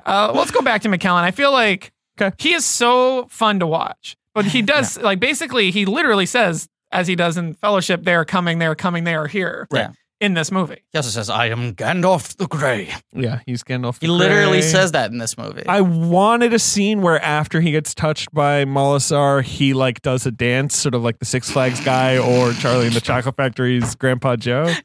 You know what I mean? Right here, he's like, I can dance. Yeah. You know, like that. That would have been good. I feel like one thing about that, which is a very exciting scene, but is almost entirely shot from the reverse where you don't see Molasar's face. Well, because we should mention Molasar is the name, which is never said in the movie, I believe. I don't think anyone says that. I mean, but in that scene is a Molasar. He's mostly dry ice, right? He's not yet been revealed as a. But basically, I mean, it's let's assume people maybe haven't seen the keep. Okay. Basically, like they bring him in to read the Cyrillic, and then they just lock him in a room. I do like that they bring him in, and he confirms what they've already been told, which is like, oh no, he actually translates it properly, right? He's like, I wrote down that he says, "I will be free." Yeah, right. Anyone else who reads the Cyrillic is like, it just says like banana, potato salad, like table leg, right? Like, but also it's nonsense. Like I can read it, but it doesn't. But he is anything. in like a camp when they find him. He's like behind barbed wire. But he's like an expert on the mysticism of whatever, you know. And his daughter reveals that he is 48 years old. He's 48 years old, but he's hard 40. He's a hard. He got some sitting miles on him. And he in the book, it's like, you know, it's H.P. Lovecraft shit. It's like Molasar is some ancient demon, right? So it's from that. But then in the movie, he's represented as looking like Apocalypse. He literally looks like Oscar Isaac's Apocalypse. So apparently, even just the original Apocalypse, the non-movie it's Apocalypse. Fair. I mean, but the original Apocalypse at least has an A on his belt so that you know who he is. You know who he is. You don't forget his name. Yeah. What a cool name Apocalypse is. It is amazing that no one had taken that one by like the 70s or like by the time Apocalypse shows up. Big Apocalypse fan. He rules. He's great. He's stretchy. Things. Go ahead.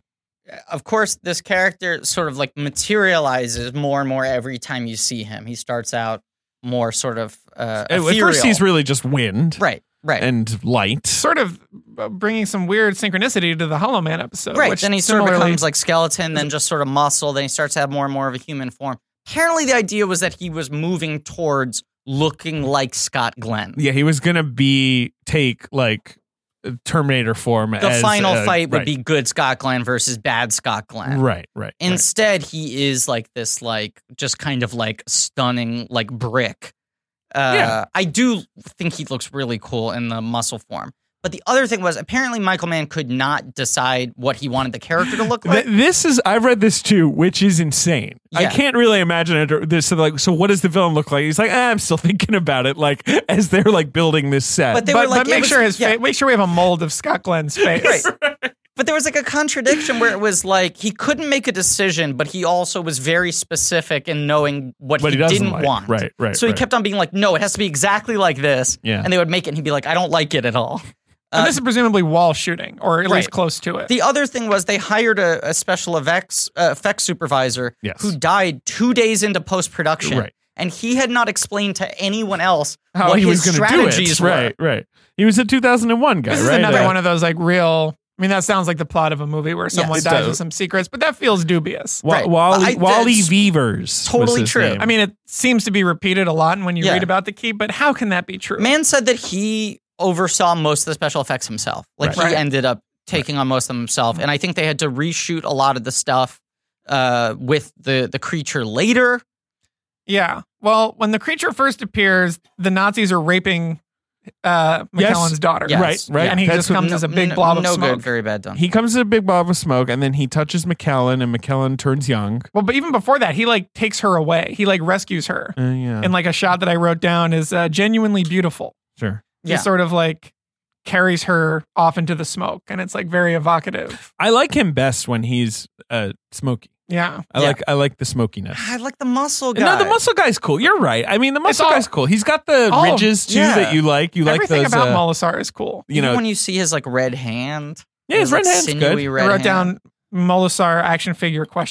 Okay, so can I tell you how I mostly knew of this movie? Okay. This would be like, I spent a lot of time in high school, weirdly, on a horror movie message board. Right. Despite not predominantly being a horror guy. Mm-hmm. And there would always be certain people who were very vocal about wanting a company to make a Molasar action figure. Makes sense. There was always this group of people, because this was like late 90s, early 2000s, where like Todd McFarlane was making all the horror characters in action figure form for the first time. And there would always be people who would like bombard like the Spawn website with requests for Molasar, and they'd be like, no one will buy this. We can't produce it. I had the McFarlane Leatherface. Right. It was like all of those characters that like finally were like being made for collector audiences from like horror movies and the Movie Maniacs series. And I was on this Movie Maniacs message board that was like kind of general movies, but sort of more horror and like action figure stuff. And I just saw like 1,000 fucking like, not even GIFs. It was like pre-prominence of GIFs, just like Molasar JPEGs. And I was like, oh, apparently some people think this is one of the great monster movie designs. And then you watch this movie and you're like, the overlap between people who like this film and buy action figures has to be the 6 people on that message board. It cannot be larger than I think a Molasar figure would sell now. I would buy it. I think it would sell now. I will say I just Googled like Molasar action figure and Google was like, did you mean Pulsar action figure? So Google's definitely not on my side. I was trying to find the old forum post and I couldn't do it last time. It was my searching of this that led me to the merchandise spotlight that I shared. We'll get to. But he's very cool. And so, yes, you're right. He merges with McKellen and then sort of becomes a full figure. And then McKellen is young. Right. The other thing that happens is you now realize why a 70-year-old man was playing a 90-year-old man because he's actually going to spend most of the movie healed, which is, by the way, identical to what happens in Two Towers when they go to Rohan. He glows up. Oh, right. Yeah, and Bernard Hill gets gets D. It's just the same thing. It's like someone who's really old and then suddenly something happens. Yeah. But McKellen is actually sick. He's not cursed. He's sick. He has like an illness. He's 48, even though he looks 78. He has what's it called? A scleroderma. She's trying to get him to warm it up. Turn on the furnace. And that's the idea of Molasar. I get the plot if it's happening at this point. At this point, things are happening. So this is where things start happening so quickly. This is where you feel like they just like cut out every other scene. And once again, Scott Glenn shows up at the inn, meets her, and they fuck within 10 seconds. Right, and the like lighting is completely different. And there's one part where they're sitting inside talking. It looks like it's in like Roadhouse. They're sitting inside talking. And then it just cuts to them sitting outside with like the sunset. And then it just cuts back to them being inside, but it's later. Yeah. So you're saying, right, they're literally just like cut. But she just like shows up and they're just like, there's some guy in your room or something. And they immediately have sex. Have we mentioned that his name is Glaken? His name is Glaken. Imagine the pitch meeting. Right. I'm thinking Scott Glenn and they're like, you're thinking Scott Glenn for the lead? Yeah, I'm thinking of Scott Glenn, but he's going to be called Glaken Trismegistus. Yes. And he'll fight Molasar. And they're like, all right, can he have sex? And he's like, okay, fine. Yeah, sure. He'll have a sex. He'll say like, Glaken Fox. We should say that. He'll say apparently Glaken and Molasar have been locked in some centuries old battle. Right. Will that be in the movie? Depends if you cut that out or not. That'd be maybe. Cut. Yeah. Because the idea is not bad, which is like Molasar shows up, seems good. Here are some of the things he does. Right. Explodes Nazis. Yeah. Prevents sexual assault. All good things. Cures illnesses. Yeah. Seems like a cool guy. Rad. And he's like, yeah, okay, I may look like a big muscly, smoke monster, but don't worry about it. I'm super chill. Can you just do me one favor and go and get that talisman over there? Yeah. Maybe pull it out and bring it to me. And there's no reason Ian McKellen, who's like a good guy in this movie, wouldn't be like, all right. Well, he does sort of get corrupted. It's like a good bargain. He gets getting corrupted. A little bit by Molasar. Like you make bargains with evil to defeat evil, right? It's a good fairy tale and he's idea. Saying this to McKellen, he's like, you're working with the Nazis. Who are you to say like? Well, yeah, he was in a camp, right? But that's what he's saying. He's like, why are you saving the lives of the people who are trying to kill your people? And this would all be good and make sense if then the movie doesn't. It just pivots to like Scott Glenn shows up and blows up Molasar, and there's no explanation. His magic of why. power is his head can turn into the original theatrical one sheet for Thief. When he glows, it looks like the Thief one sheet with like his eyes blown out. It also looks like the Arnie model in the Terminator when like Arnie's like, I'm going to cut my eye out, and then we cut to like the robotic mirror. Yeah. Right. One thing at this point is like, this is about an hour in here when the monster. Did you watch this thing, Ben? Yeah. Okay, good. Okay. Yeah, I could not follow it. I thought it was there's fun parts. The thing is, there's not. This is what he looks. He looks like that. Yeah, kind of. Yes, he does. Yeah. But like, so I have written here is like an hour and 2 minutes in, Molasar appears in full. I feel like at this point the movie hasn't sufficiently pivoted at all from the fact that like the rules of this world are different now. Right. Like it has this insane scene where like a character sort of talks to a demon monster from the depths of the keep. Right. And then the movie just like goes on like none of that has happened. Right. And everyone is just sort of like, what's going on? It remains, but then there are occasional scenes such as Robert Prosky drinking a dog's blood. Yes. That suggests that like all kinds of chaos is unfolding. Yes. But no one explains that. And there's no like expositional sort of dialogue of someone being like, the townspeople are really acting up. Mm-hmm. Right? I was also really confused because Ian McKellen's in a wheelchair, but then he's walking now. Yeah, he gets cured with like also like zap from the Nazis. I couldn't follow. No, it's a glow up. It's a glow up. By the way, I mentioned this, I feel like, to both of you at some point, but Ben, no one's brought this up since you said it on the record. You're saying in the Sense and Sensibility episode that if a character isn't shown to be lowered into the ground with dirt being thrown on their coffin, then you don't know if they're dead. Yeah. Has changed the way I think about storytelling. About how to tell a story. Right. I can't believe that hasn't come up again on the show. Because your complaint, if I remember correctly, just for listeners, this guy's on his deathbed. Then what happens? The first scene is a guy on his deathbed. I think someone's literally like giving him last rites. How do I know he's on his deathbed? Does the bed say death? I believe you used the term he's on his deathbed. Wait. If the bed said death, would that be acceptable? Yes. Like, then I would know it's a someone deathbed. just like wrote like death on the bed and you can put it together. Plus this I thing. love the idea that now every time Alex writes a screenplay, he has to do a Ben pass. Just all the to make things sure it flies by Ben logic. That Ben has alerted me to are important. Yeah. But I do feel like in this movie where a lot of characters are kind of just said to have died, this idea of Ben's that like what happens to those characters. Yeah. But this is, I think, a really important Ben thing that's never come back up. Right. Unless it comes up in some of the episodes. No. I mean, it's a good one to bring up. It's a very good one to bring up. Iconic episode. I could not follow it. I mean, the problem is that he is our finest film critic, so he throws out so many burning hot sort of points like that. Not even takes, but just burning hot truths. Burn and takes. But this movie, like, at this point where the villagers are going crazy, you feel like this could be really cool. Yes. And there starts being these shots of what looks like a kind of scorched earth. Right. Which is exciting. Whole thing was shot in like Wales or something. I mean, yeah, it looks cool. It's like a big quarry. Yeah. And there's like a sense of the evil kind of coming out, and there's these constant discussions of we can't let this escape. Mm-hmm. Kind of. There's a constant is maybe pushing it. There are discussions. Keeping in mind everything that I'm talking about happens within the last 30 minutes of the movie. Yeah. Right. I also wrote down when he's in his full form, he looks kind of like Zed from Power Rangers. He definitely looks like Lord Zed, who is a muscle forward person. He's like mostly muscle. On the outside. Yeah. It's like, what if muscles were your skin? But you talk about like tropes you don't like. have a Zed take? Zed? I was not allowed to watch Power Rangers as a child. Did you see the movie? I did. I thought it ruled. Ivan News? Oh, I didn't see that movie. I saw the new one. Oh, you saw the new one. Right. But you didn't see the classic one with Ivan Ooze? No, was not allowed to see it. Wow. My mom... You're allowed to see it now. ...was a fucking cop. She was like, sure. She was a fucking media cop. Uh-huh. I'm allowed to see it now. I've prioritized other things above Mighty Morphin Power Rangers.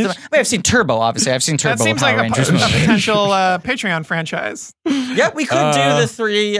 It's a Power Spicer Rangers. joint. Let me give you the 3 movies he made. Brian Spicer. Okay. It's a hot 3. Yeah. Mighty Morphin Power Rangers, the movie, 1995. Uh-huh.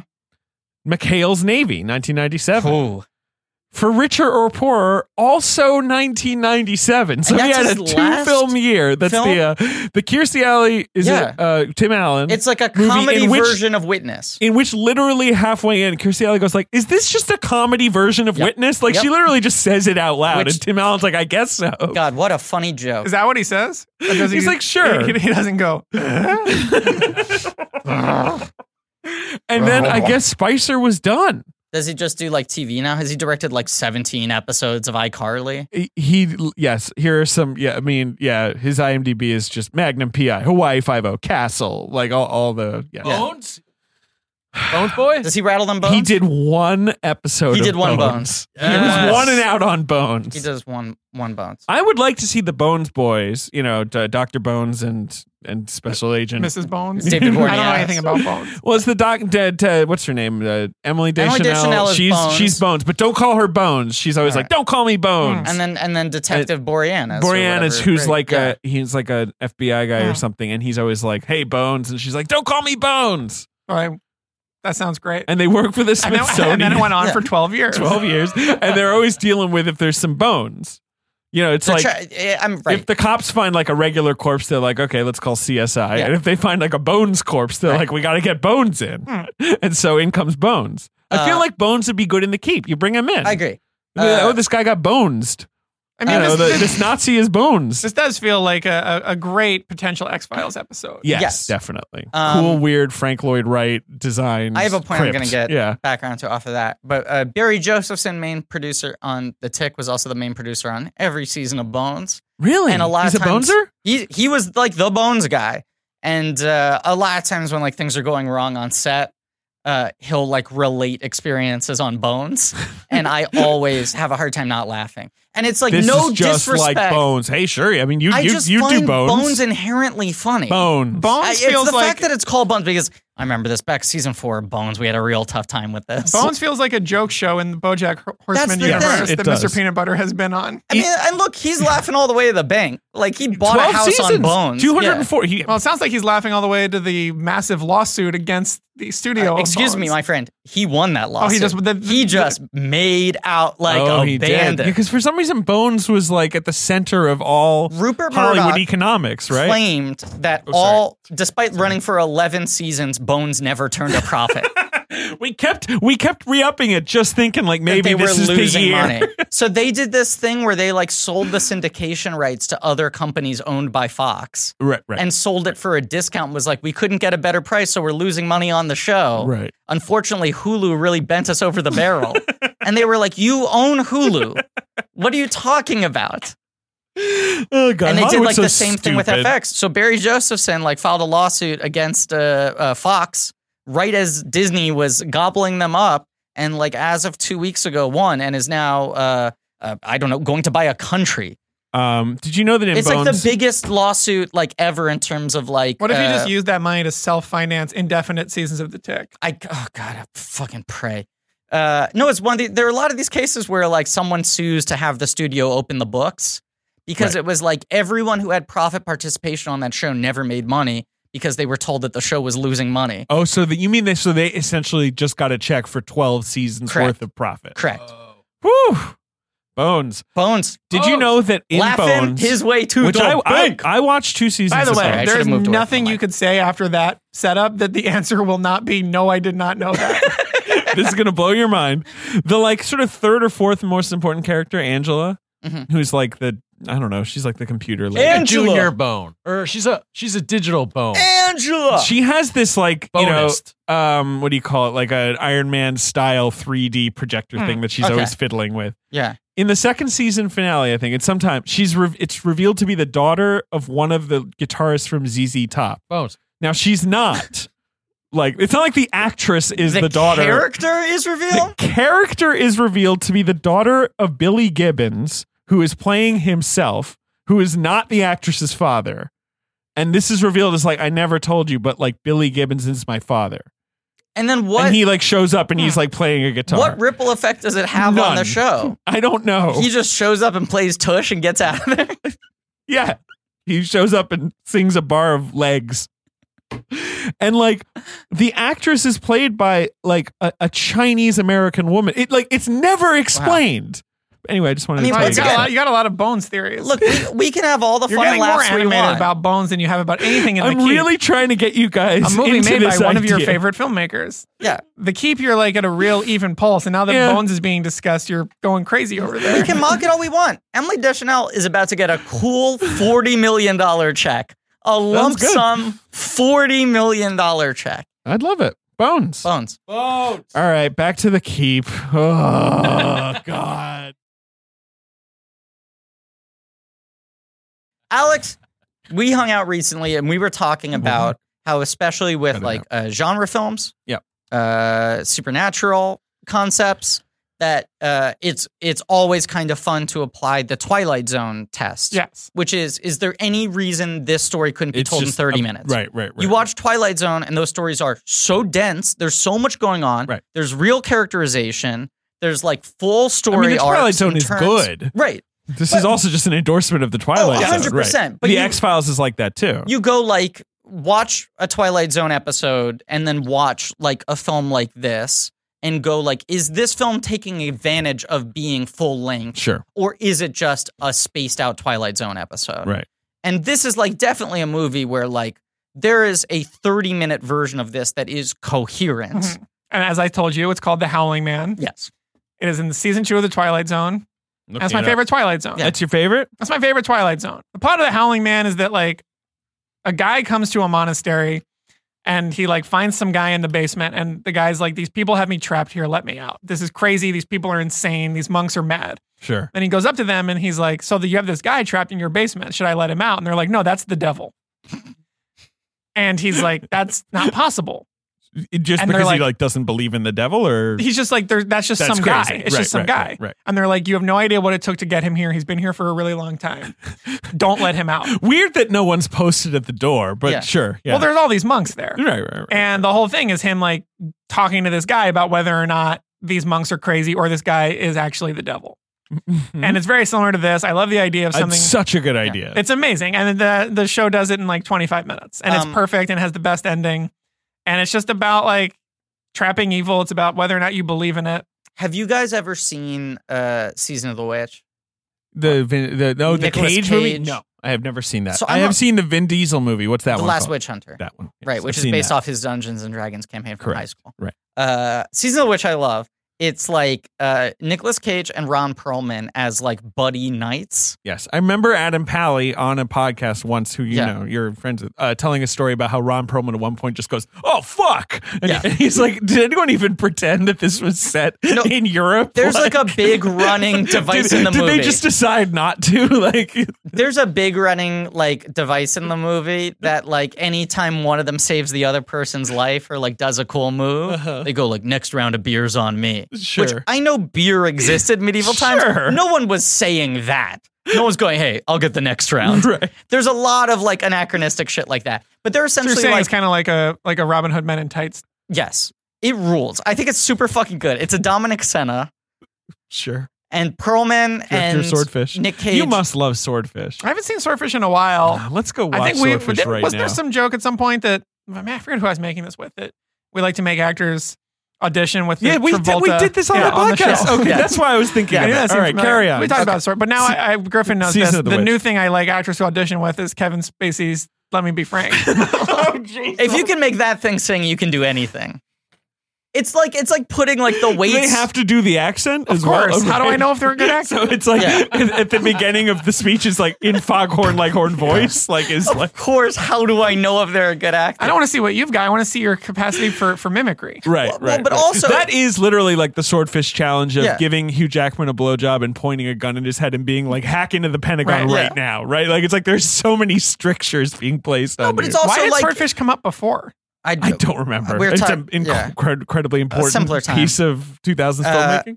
It's like putting the donut weights on the baseball bat when you're practicing so that once you remove them, you can like only hit homers. Like if someone can do Let Me Be Frank, they can do anything. I was so happy that Let Me Be Frank turned up in an ad read. I wasn't. When Griffin just debuted that. Excuse me, I believe you're mistaken. When Foghorn Leghorn walked into this office, a man who has nothing in common with Kevin Spacey. All right, what were you going to say about Season of the Witch? Not even a man, a chicken, I say. Season of the Witch. Well, as a rooster, I say. Bones. In Season of the Witch, Nicolas Cage, Ron Perlman are like buddy knights. The opening is like them going through like different battles, like through like the Crusades and shit. Sure. Just being like, next round on me. And then you see them drinking beer. And then you see them in their next battle. And it's like, next round's on you, drinking beer. And then they like need a job. And so they get a job where they're like, look, we got this witch. She fucking sucks. Can you just transport her? It's a midnight run. Like they it's the midnight run setup where they're like, here's a witch in a cage on wheels. Can you bring her to the temple we need to bring her to kill her? And the witch is Claire Foy. Yes. In a really good performance. A young Claire Foy. It's like one of her first movie roles. You're just a bunch of boys. Does she say that? Yes. Mm-hmm. So the movie is them like making it through the swamp and the marsh trying to get to this church. And she's trying to convince them the whole way, like Twilight Zone style, that she isn't a witch. And these guys are like being tested constantly of like, are we becoming like the executors of an inhumane sort of witch hunt, literally, or is this a witch who's manipulating us with her wiles? Right. And the twist at the end of the movie, which is one of my favorite twists of all time, is that she's the devil. Oh, she is the devil. The twist is she's not a witch. Right. Witches don't exist. but she does have powers. She's the devil, and that's why they were confused. Anything that's like again, this goes back to like so-and-so is keeping something in. Yeah. It's like anything that plays with this is inherently exciting. Rules. But could be done in a Twilight Zone runtime. But this one, I'll say this movie gets a lot out of its mileage. You better be talking about The Keep now. You can't still be talking about Season of the Witch. It's still on Season of the Witch. They go on a lot of little adventures. I like what you in Season of the Witch, much as I like in The Keep, much as I like in, what was it? That's right. The Howl? The Howling Man. Much like in Bones, much like in The Howling Man. Yeah. In Bones, it's ZZ Top. I always like the idea of like, you didn't even see all the work we had to put in to getting this guy in here. Love that. That's Me always too. the best part. Exactly. It's like you just see like the edifice we've had to build around him or whatever. Easy for you to walk in, muck up the whole situation. And that's like the underground realm here is very well designed. And it very is. Cool. Yeah. It looks and it's great. very strange to think about how they got Molasar in there and what happened to his other body. Yeah. But somehow Gaelic, is that his name? Glaken. I don't know how you forget pronounce a it. name He's like like that. back. He just like is back now. I think he's it's in love just he's in love with the daughter, and McKellen's like, you have to help me kill the Nazis, and then they're just teaming up, right? Like, well, it's like Glaken. He says he's here to destroy the beast, implying that this is this long back and forth. Right. And they're going to do this dance forever, you and I. There's that moment where like, and Molasar is saying to McKellen, like, get this, you got to pick up this talisman and like bring it out of here, bring it to me. Right? Like he's tasked him with that. Yeah. Even though Molasar is a body at this point. He's a body, but he can't touch it, I think is the idea. Meanwhile, Glaken has sex with Eva, the daughter. And they're in love now. And then they go up to the keep, and then the Nazis like shoot at Glaken. Well, because McKellen tips them off. And he turns He's green. Sort of like, right. McKellen is kind of getting corrupted by Molasar. Very corrupted. And then he falls down and turns green. He turns green. He has like green squibs and green eyes. Yeah, and then he's falling and he's like kind of glowing green. Yeah, and then he's kind of out of the action for a while. And now the town is like destitute. Like the town is everyone's dead or a runaway or something. It's like a Resident Evil none of which level. you've seen, which is weird. That's all, except for Robert Prosky drinking a dog's blood for 1 minute. And then from here on out, it's checking all his emails right it's all now. talisman. No, I'm not. I mean, yes, I am. It's all like talisman business here. A lot of Griffin slow does seem sad that we stopped at Messi's walking It's a really to a good movie. I talisman. wish you guys had seen it. No, I'm sorry. It was a time sensitive thing. I wrote the talisman looks like a flashlight. It does look like a flashlight. And then all Scott Glenn needs to do is sort of push it in to another flashlight to create, I guess, like, you know, the ultimate nullifier, right? To create the weapon that will end all evil. Yeah. But somewhere in here, I wrote, like, this is when I noticed that, like, we've seen these sort of demonic supernatural elements. And then there's like 5 minutes of just Nazis fighting about their chain of command. Yes, yeah. There's that whole thing where Gabriel Byrne is like, the answer is definitely kill more villagers. Mm-hmm. And Jürgen Prochnow is sort of trying to be like, can't we not be Nazis? You know, he has this sort of like argument of like, look, Jesus, like, I know we're evil, but but at this point, it's they like have like an argument over Nazism. This is like a Michael Mann thing where like this kind of relationship of power and authority and corruption is of interest to him. Sure. But the movie has gone so far past this at this point. Right. The movie at this point is an elemental battle between good and evil. Yeah. And so this scene which ends with him dying. But that's where you can see this being a 3-hour movie, even if it was a shambly assembly, because you imagine there's a movie where he gets to explore every one of these things equally. Perhaps. I wrote down here, do you think playing Nazis will ever be subjected to PC equality? Sure. Like, you mean like you have to be a Nazi to play You have to be a pure blood? There's so much like you have to be, like, not you have to be, but like people haven't been given a chance to tell their own stories, so don't cast Scarlett Johansson in the whatever. I think it's about time we start stopping Scarlett Johansson from playing Nazis. I think that's hit its expiration. Well, like played too many. The Spirit, sure. Black Widow, Nazi Silken Floss, Nazi adjacent. But do you think this is coming? Because watching Gabriel Byrne be a Nazi and then thinking that McKellen could either be a concentration camp victim or a Nazi. Yes. Will this just be something that no one cares about because there's no one speaking up on behalf of people prefer the rule of like Nazis can only be played by people who definitely can't have been Nazis or be related to Nazis. Because when Bruno Ganz played Hitler, it was like such a story where it was like, oh, a German guy's playing him? Like, I don't know. Like, that seems touchy. The guy in this movie, one of the other guys who I thought looked familiar, and then I looked him up, and he was Dietrich in Raiders of the Lost Ark. And I was like, oh, this guy was just the go-to sort of Aryan Nazi dude in the 90s and the 80s. Who is that? Do you remember his name? I'll find it right now. Wow. Yes, Wolf Collar. Right. Right. Right. Born in 1940? Okay. He also played Yuri Andropov in Firefox. Okay. And he played a Nazi doctor in Sherlock Holmes: A Game of Shadows? Yeah, but his IMDb photo is literally just him in Nazi uniform. Yeah, that's going to get you. That's his headshot. But there is that's a durable kind of character actor in a certain kind of movie at this time. It's just the Nazi kind. Klaus Kinski played many Nazis. 100%. Do you think anyone will ever speak up and be like, Gabriel Byrne is a Nazi? That's not fair. Let that role go to a true-blooded Aryan. Don't let if they're playing a priest, call Gabriel Byrne. But this is unacceptable. You cannot. Wolf Collar is a German-born character actor who, thanks to his height, 6'2", and blue eyes, was often cast as a Nazi or unsympathetic German character in his career. How many Nazis did Rutger Hauer play? Many. Unsympathetic German characters. He also, Hauer, of course, is dead. He was an oxymoron. Right. He played the fucking German commander in Wonder Woman. This guy's still mostly doing World War I, World War II militant Germans. Right. Just slap a uniform on Nazi officer in Cockneys versus Zombies. Gabriel Byrne's haircut in this movie is also London. Yeah. It's also very extreme. Gabriel Byrne's haircut is very, and his he's so sallow skinned. I don't know. Gabriel Byrne feels a little lost in this movie. There's another movie from this era that he's so good. Excalibur. Yes. Oh yeah, which he's incredible in. But that he's dialed to 100 in that one. He's sort of playing the Ralph Fiennes in this, and he's not the right energy for that type of role. Yeah, it might also just be weird because it's Gabriel Byrne. Right. He's still around, Gabriel Byrne. He got lit on fire just recently. Lit? What do you mean got lit on fire? Hereditary. Oh. He goes up in flames. It's great. Yeah, no, Gabriel Byrne's fine. Yeah, okay. I got worried for a second. Oh, no, I think as far as I know, he's doing okay. Lovely man with a kind soul. I don't want to. Married to Ellen Barkin. Was. For many years. Right. But I feel like we're pretty much. Well, because once then there's this big Glacken shows up, there's no fight. Glacken is sort of killed, seemingly, but then he comes back. Grabs a pink spear. Yeah.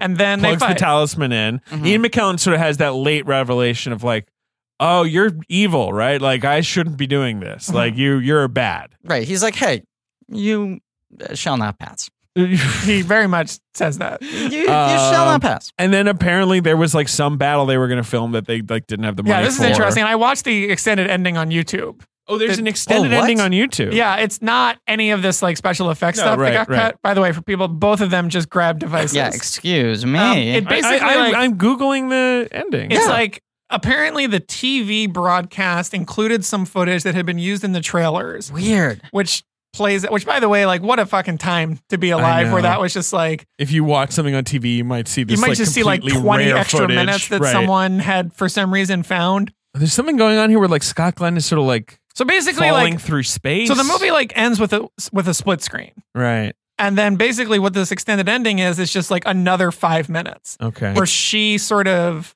goes from that split screen, and then there's a bit more with Glacken, who sort of has survived, and they walk off together in a sort of tacked on happy ending sort of thing. Right. Where he's not, on the Wikipedia, he's not trapped in the keep with Molasar in this sort of extended television ending. Because of this, several new endings had to be filmed long after the crew and original cinematographer had left the production. Originally, Mann had 2 ideas for the film's climax. One with a battle between Glacken and Molasar on top of the keep, one taking place inside the keep. The original climax that Mann chose involved Glacken and Molasar in an epic effects-laden battle on top of the keep tower that ends with Glacken opening an energy portal that blasts forth from the ground of the keep. Right. It was to be a dimensional portal, which would have had similar effects to the Stargate in 2001. After that, Glacken would materialize in the cavern below the keep by a pool and be reawakened as a mortal man. Okay. Maybe Scott Glenn. With the constant production extensions, film's already well over budget. Paramount refused to pay for the filming of the additional footage, so the simplified ending Mann put together for release film was a weak, somewhat unsatisfactory compromise. The other thing it says here is he had originally built Molasar as an animatronic, and they spent however fucking much money building the animatronic and brought it to set and filmed it, and then he was like, nah, I don't like this. Yeah. And then they had to start over, make it a suit for a performer to wear, and then reshoot all that shit. That sounds bad. They shot for 22 weeks. Okay. I would look at this 22 weeks is long, right? I'm not in the biz. That's almost half a year. Yeah. It's a fair amount of time to sink into a movie. 5 month shoot. That basically will never be complete. Yeah. And is, 90 minutes. Right. And grossed $3 million. Crazy. But yeah, the endings are sort of like, they're all unsatisfying. They are. But then the whole town kind of reverts back. Like all the terror. Him being blown up is all that town needed. I mean, it still has the issue that it's under Nazi control. Yes. That's going to be... Well, most of the Nazis have been killed. Sure. Maybe they'll send some more. I kind of like the idea that Hitler makes it his number one priority to figure out what's going on in this keep and is just like throwing Nazis at the keep. Like, that would be a good sequel. I like any... Return to the keep. I basically just like any The Mummy style... you shouldn't have picked up that fucking brick. You're ruined. Like, I'm just always into that. I love that in The Mummy, the Stephen Sommers Mummy, so much of the plot is him needing to get his internal organs back because each American took one jar and he has to like annihilate them one by one. Like, movies need more of that. They need like villain business before he turns into a big thing. I also love the thing in this movie where it's just like Scott Glenn is awakened and then like every 10 minutes you cut to him on like a motorcycle or him at like a diner on the side of the road. Right. They're like, where are you heading? He's like, somewhere important. Like, it's just this looming threat of like, the guy's coming. And then he shows up and he's just like, power sword. It's vaguely Scatman Crothers in The Shining and his sort of approach. Right. The biker in Raising Arizona, where you're just constantly cutting to him getting closer and closer. I think one of the deleted things that I read about online was that like he charters that boat from Greece and then kills the people on the boat. And there was a whole like the sequence showing that he's sort of like something bad as well. That he's like the other half of Molasar. Yeah. What a weird fucking movie. You never really know what Molasar wants. As you said, he wants to get out, killing Nazis, which is valid. A home, a family. But yeah, that's a good point. It's not like Molasar says, like, once I'm out of this keep, boy, I'm going to kill so many Nazis, or he doesn't have like a pitch. I'm finally going to write my novel. Right. Well, this does happen in the Twilight Zone episode where Musings by Molasar. A sense of like, if he gets out of here, X will happen. Sure. Right. It is very exciting when they sort of, the idea of there being a keep is very exciting. Well, all of these things that we're talking about, the sense of looming progression, objectives that everyone's circling around trying to figure out how to realize and complete, sounds like it would be perfectly suited. I'm losing my ability to speak English. It sounds like it would be perfectly suited for a board game. Well, I lowered my glasses. He did. You're in luck, Griffin, because I found such a board game. Whoa, what? Can we play it? There's a fucking Keep board game. Like, they thought kids were going to want to play the Keep it's at not home. on eBay, but there's a thing I found that I sent about it. Yeah, and like Board Game Geek. But it's not, there isn't one on eBay for $5. But it seems to be one of those 80s board games that's just kind of like squares and pieces. Yeah, there's a maze. You move some pieces around. You got to stop the monster from It's not like a modern board game of the Keep would be very exciting. But that would be like an adult, serious. It would be like the adult fairy tale of board games. Yes. Right. There was a board game and there was also a role-playing game. Wait, there was like a Dungeons and Dragons style role-playing game. Guys, should I buy the Keep board game? Should I buy it for the... Okay. Live show. And they were $40. Oh, it is on there? Board Game Geek. Okay. That's where you got to go. David just pulled his wallet out. Yeah. You're getting the board game or the role-playing game? Wait, you want me to get the role-playing game? Maybe I'll get one, you get the other? What has Ben playing? Ben just found a board game called Too Many Bones. Okay. Too many. Okay. Well. Do you think that they were really counting on this movie, like hitting that they had this merchandise? I mean, this isn't a... Do you think it was just like they brought in the merch guy? Because we're talking, this movie's coming out, 5 years after Star Wars, 6 years? Yeah. So now there's like a Paramount merch guy. And they're like, here's the script. What do you think? And he's like, a board game? Like they're sort of like, you think toys? And he's like, we can't make Nazi action figures. Okay, all right, toys are out. What about Molasar? It's like, no one wants a figure of the big main demon. No, but do you think they're like, what about Molasar? And he's like, sure, what does he look like? And they're like, Michael Mann won't tell us. So all right, okay, then Molasar's out. And so he's like, it's like a Keep, it's like a maze board game? Like, I guess can we do it. like Snail's Pace Race? But it's like... But this is an R-rated movie, right? like an R-rated adult 100%. fairy tale. Yeah, it has boobs. And it has explosions. And like they still were just like, we'll make a game. We'll make a board game. I just placed a bid on the Keep role-playing. All right, so you're after the role-playing game. Can I just read you this from the back? You guys are going to own the world's majority of Keep-related merchandise. I just like in the board game, there's like character cards. I do like those cards. So this is compatible with Advanced Dungeons and Dragons. You can use this with Dungeons and Dragons. With Advanced? So that's second edition. It says Advanced. Yeah. No, I'm not as good because I can play Dungeons and Dragons, but I'm not as good at the older editions. Well, let's play the Keep. It's produced by a company called Roll Aids, which I imagine they probably changed their name a couple years later. But here's what they say. The Keep is a faithful and detailed fantasy role-playing adventure based on the major Paramount Pictures film release of the same name. Not only will it pit you against the forces of death and evil, but also against the might of the German SS.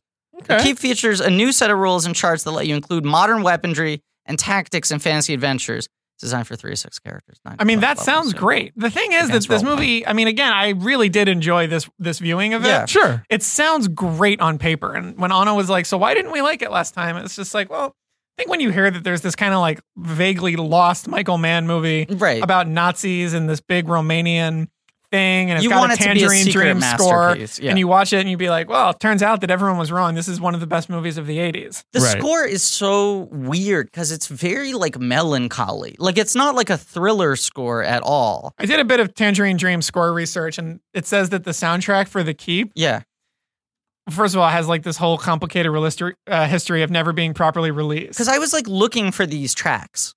So there's this whole complicated history of the soundtrack of this movie where like it was based on previous Tangerine Dream music. Oh, weird. So neither Paramount nor Tangerine Dream owned it. Weird. And it was therefore never released. And every version of The Keep has had different score in it. Right. Like I guess if this print screened, it would have a different score than what we saw on streaming. And the VHS supposedly also has a different score. Man, and then they never sold That's it. Insane. And then like a couple years ago or 10 years ago, they sold 150 copies of it just at some concert. Whoa. Which is very highly sought after. They just like self-produced. They were just like, we're finally going to release the score of The Keep. But then you look at it on Wikipedia and it says, this is like Tangerine Dream's 19th score and 47th album. Yeah. They have 100 fucking albums. They, like that. They just do that every 2 minutes. Tangerine Dream just coming to the studio? I hope that's the setup for an ad read. Right. There's a Tangerine Dream. It's a theremin. Yeah. But I saw Tangerine Dream a few years ago before one of the main members. That's good. That was good. It's good. Go ahead. One of the main members died like recently. Oh, Tangerine Dream? But like, like 2 or 3 years before that, I saw them at a church on the Upper West Side, which was very fun. That's cool. Oh, Jesus. Their past members list is fairly long. Yes. Everything on every list on their Wikipedia is long. Look how many lineups they've had. My God. And yet it's always 3 people.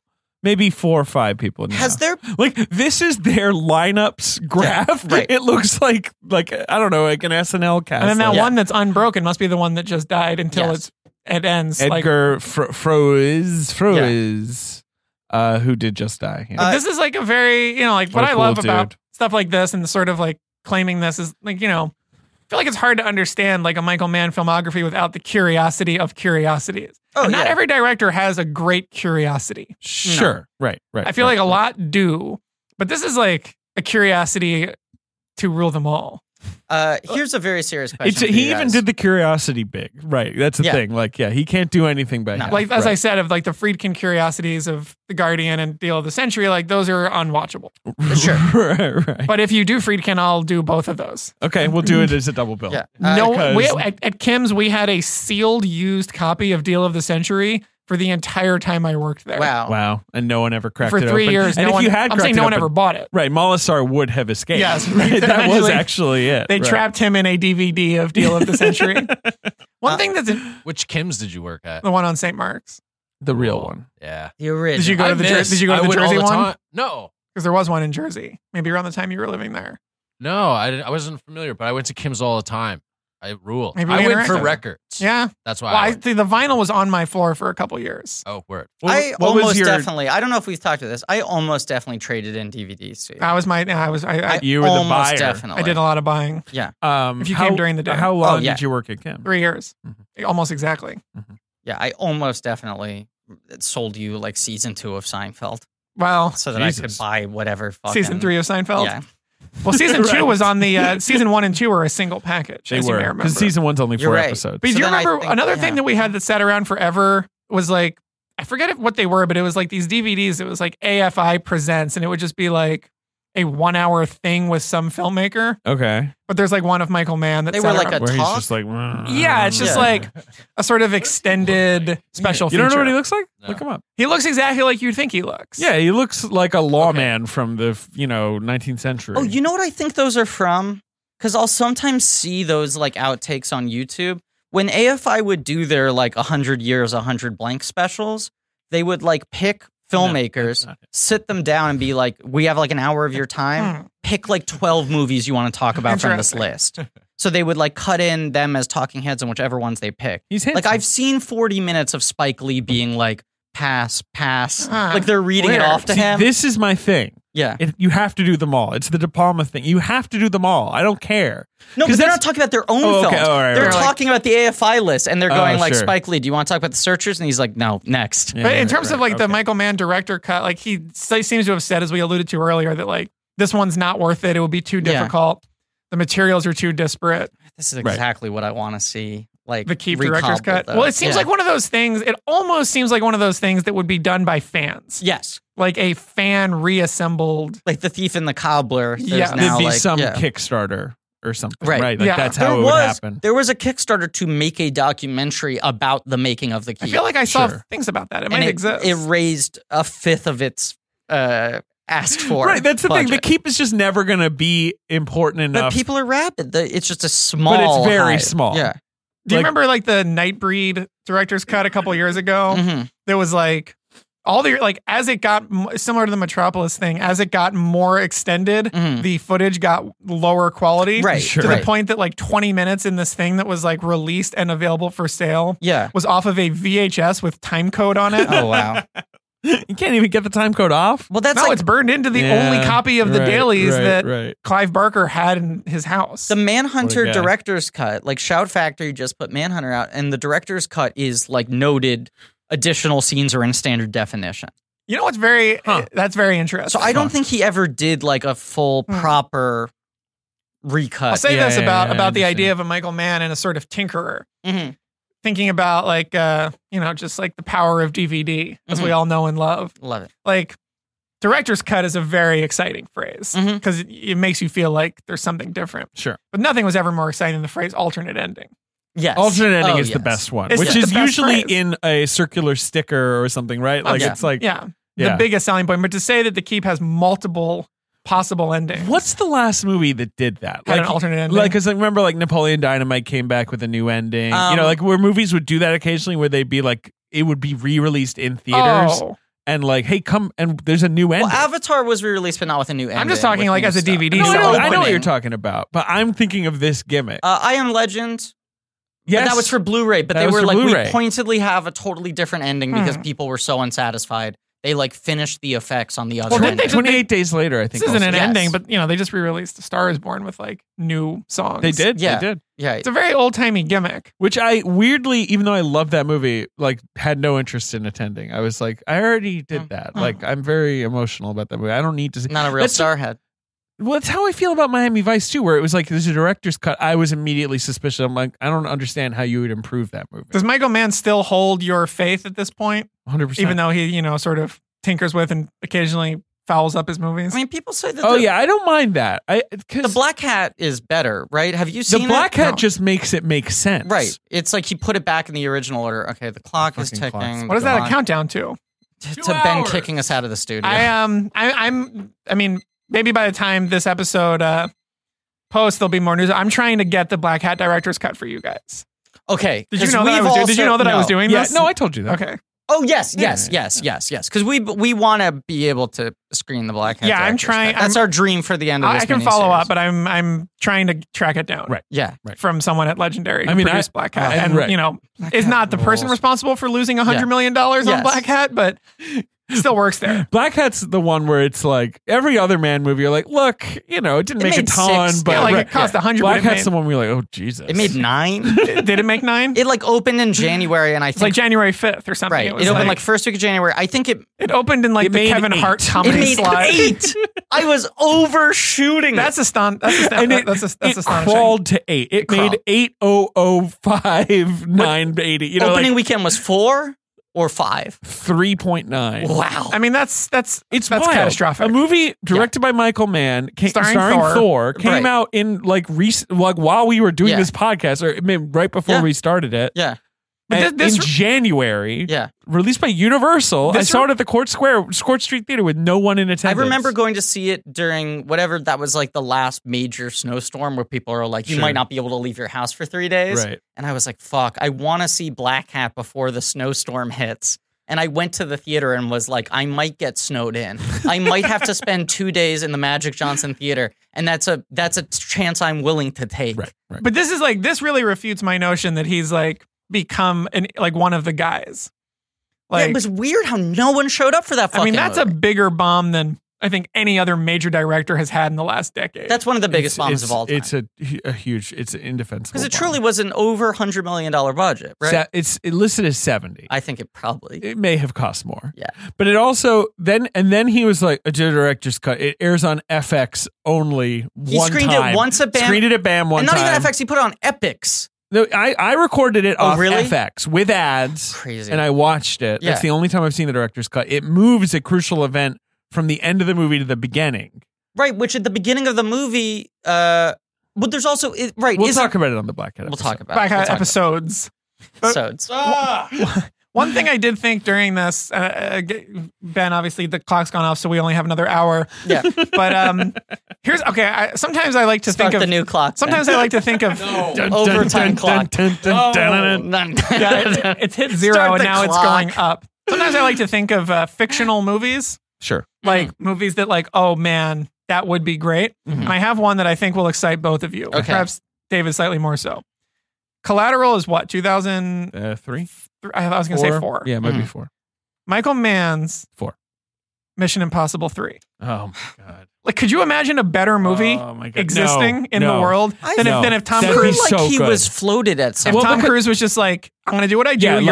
You're my guy now. Right. I loved making Collateral. Yeah. You're going to fix Mission Impossible. Like, can you imagine how good? Because my friends and I, we used to always say that the best thing would have been if after Titanic, as a palate cleanser, Cameron made Mission Impossible 2. Oh my God! And just like totally analog action movie, and it would be profound. Yeah. But now this has replaced my ideal. All my fake movies are Mission Impossible sequels. Wait, 3 was Fincher. No. Originally, then Fincher quit. They announced Fincher. Carnahan. Before that, it was Fincher. Fincher was developing 3. They announced it. He quit. He was like, I don't want to be doing franchise shit. Then I feel like there was a point where a couple names got thrown out. I feel like I remember Mann being on that list. And then Cruise saw Narc, hired Carnahan. Carnahan was 2 months away from filming. He quits. Had Cruise seen Collateral, though? That seems like the obvious. This is around the time he's making Collateral. Yeah, I mean, it just seems...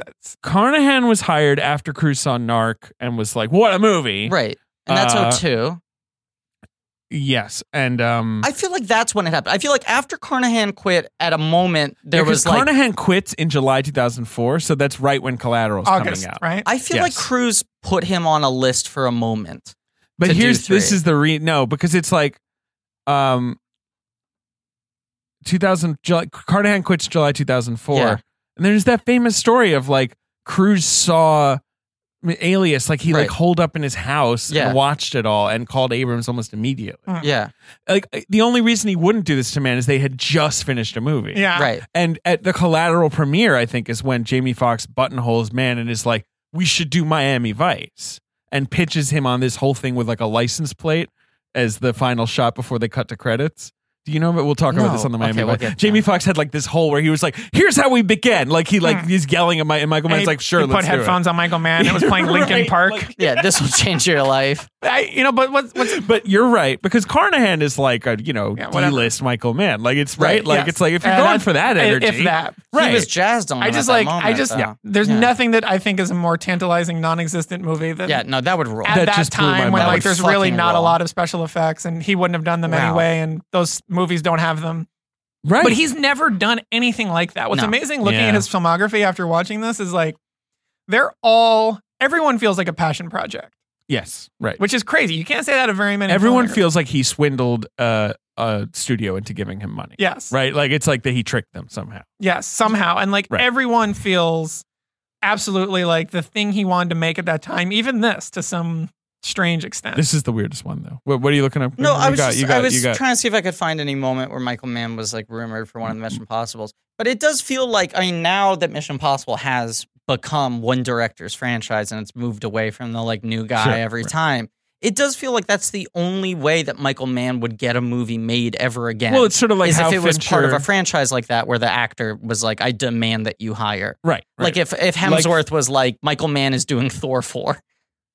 Not opposed. But see, that doesn't seem like he would. That doesn't seem like that would be. He can make it an adult fairy tale. Yeah, about fascism. Actually, now you've changed my mind. Yeah. But the man. What was I going to say? It's like World War Z 2, right? Like that's how Fincher was going to get back in. Right. Right. But also, like Michael Mann's like 76. He's 78. He's old. Wow. And he just put out a book. That's why he's on Instagram. He's promoting his book. Right. Yeah. And then you're like, the last time he tried to do TV, too many horses died. Like, it's not even like, well, just go back to TV. Like, he's done TV. That's not exciting to him. There's nothing like Luck, where they were like, a horse died, and people were like, oh, that's sad. And then, like, 2 days later, it's like 3 more horses died? Like, it wasn't like 1 more horse. Sounds weirdly like the plot of The Keep. Yeah. It's just like they just keep dying. Right, maybe but like, have you seen Luck? No. God, it's weird. Nolte and Hoffman just are going, like, there's no plot. It's so weird. The craziest thing is that they renewed it. Right. They unrenewed it. Started season 2. They filmed for like 6 weeks and went like, I'm sorry, too many horses are dying. Like the bad press was coming out about the horses having died while season 1 was airing. Right. They were like, horses be damned, we're going ahead. And then they started a new season. 5 horses died in like halfway through the first episode. And they were like, we're cutting our losses. Because Mercedes Rule, there was like a Deadline story that was like, Mercedes Rule is starting her comeback. She's largely been off the screen. And now she's coming back. She's the new co-lead of season 2 of Luck. Right. And then 6 weeks, they were like, JK, LOL. They were like JK, LOL? Yeah. Told ya, JK, yeah, they Tell Me You Love Me. He directed the pilot and then was kind of like an overseer? Was executive. Was an overseer. He only directed the pilot. Yeah. Mimi Leader directed an episode. Terry George. Like, he brought in, Philip Noyce directed an episode. Wow. Once you get to it, I hope you cover like his weird kind of 2000s producing career. Well, we got to. Like The Aviator. Right. He wanted to make. He just seems like one of those guys that like develops way too much. Yes. And then doesn't end up making half of what he and he used to be able to do that because so many A-list people wanted to work with him that he could set it up and they would buy it at the promise of, you got Brad Pitt attached. The other thing is that all of his premises, if you give them as an elevator pitch. So happy right now. The Keep. Keeping on. All of his movie premises in the form of an elevator pitch sound commercial, especially combined with those actors. Yes, and then he ruins them by making artistic movies. But you understand why people kept on giving him $100 million, because they're like, it's like a gangster movie with Johnny Depp in 2010? And 9? That has to work. Christian Bale. Right. That movie has one of the insane casts. Of course. That movie is crazy. That movie has such a good cast. I can't wait to see. That's the one I've only seen once. Me too. It's the only one I've only seen once. I liked it a lot. When we did our little series when Black Hat came out, we didn't revisit it. In my famed spreadsheet, it is Christian Bale's only nomination. What? Isn't that crazy? You don't like Bale that much, right? I like him fine. That's crazy. That's the only time you've tough to make the 5. Ben's leaning that microphone like he's Tom Jones. It's tough to make the 5. Tough to make David, those 5. do me a favor and eat a bowl of farts. Tough to make the 5. Tough to make the Sims 5. Oh my God, he is so proud as he says that to me. And poor Ben looks like he was going to say. Ben was about to. 5. What were you going to say, Ben? I want to sort of on the record, say why I think this one's coming out in May. Yeah, I think that It's gonna be May. May the 4th be with me. I don't know enough about if he has he's had hits, but we're talking about his flops. Mm-hmm. And I'll just say, I feel like his pseudo-intellectualism is like this thing where it's like, it's not for smart people, but dumb people don't really like it. That's the best way I could explain. That's very apt. These are smart movies. These are not like they're also kind of about little boy subjects. Like they're about like cowboys and Indians and cops and robbers. I mean, Collateral are like kind of rough around the edges. Right. The pitch of Collateral is something a child would come up with. Right. Like, what if a cab driver, that's a great pitch, but it is a kid pitch. Right. Kid pitch. That's a new idea. Is there a blender in the Keep? No, there's nothing nearly. Is there any blenders you've discovered recently that you felt were particularly blendy? No, I feel like you should keep a lookout for them. He's too smart for stuff like that. Yeah, man is not really something blendery. That you're not going to find a lot of blenders. You're not going to find a lot of super hammy performances in these. You're not going to find any jokes in any of these movies. Well, no, there will be jokes, but they'll be delivered with utter seriousness. Yeah. Like there's a few jokes in Collateral, but I think you might go Collateral's kind of funny. 10 movies without any humor. Miami Vice has that weird monologue where Jamie Foxx is talking about how if people stand still, they're skyscrapers, that whole thing, which is delivered seriously, but is a joke. Yeah. He's not a humorous guy. No. Something but to Ben's point, this is what I love about his movies. They're not if I were to say, this is a phrase we use at home a lot, a pizza movie, do you know what that is? You mean a movie you watch while you're eating pizza? Yeah. Yeah. Movie that I know exactly what you're talking about. You can instantly picture it in the car on top of a box of pizza in a video box coming home from the store. Right. And this is a 20-year genre. Yeah. Right. That sometimes The Client is a pizza movie. Well, any Grisham any movie. Cruise, any Gere, any Harrison Ford. Right. It's a pizza movie. Yeah, Presumed Innocent, which I just watched. Yeah. Classic pizza. Great movie. pizza. If they're in a courtroom, it's a pizza movie. But E.T. is the first pizza movie because they eat pizza in it. And it's a movie product placement for pizza. It's a movie that was Is there a movie where anyone eats pizza before E.T.? Well, yes, but not a movie that is so perfectly paired with the rise of VHS. Sure. And the idea that this movie was probably watched in the presence of pizza more often than it was not. And Michael Mann does not make pizza movies. He doesn't make a kind of, Saturday night, let's grab a fun legal thriller. No, they're challenging films. They're long. You have to pay attention to everything that's happening. You can't look away. Yeah, they're really serious movies, but they're super lowbrow movies, which is a very classic kind of 40s, 50s style of filmmaking that no one cares about at all anymore. So, Alex, you said at the beginning of this episode that you want to get a project on the Blank Check Picture slate. Yes. Now, obviously, our door is always open for you. If you want to pitch us anything, come to us first. Ben looks engaged now for the first time in an hour. If you want a first look deal, we'll sign you. Cracking an egg into a bowl? We're willing to make an overall deal. Sure, you can prop your shingle up here. Right.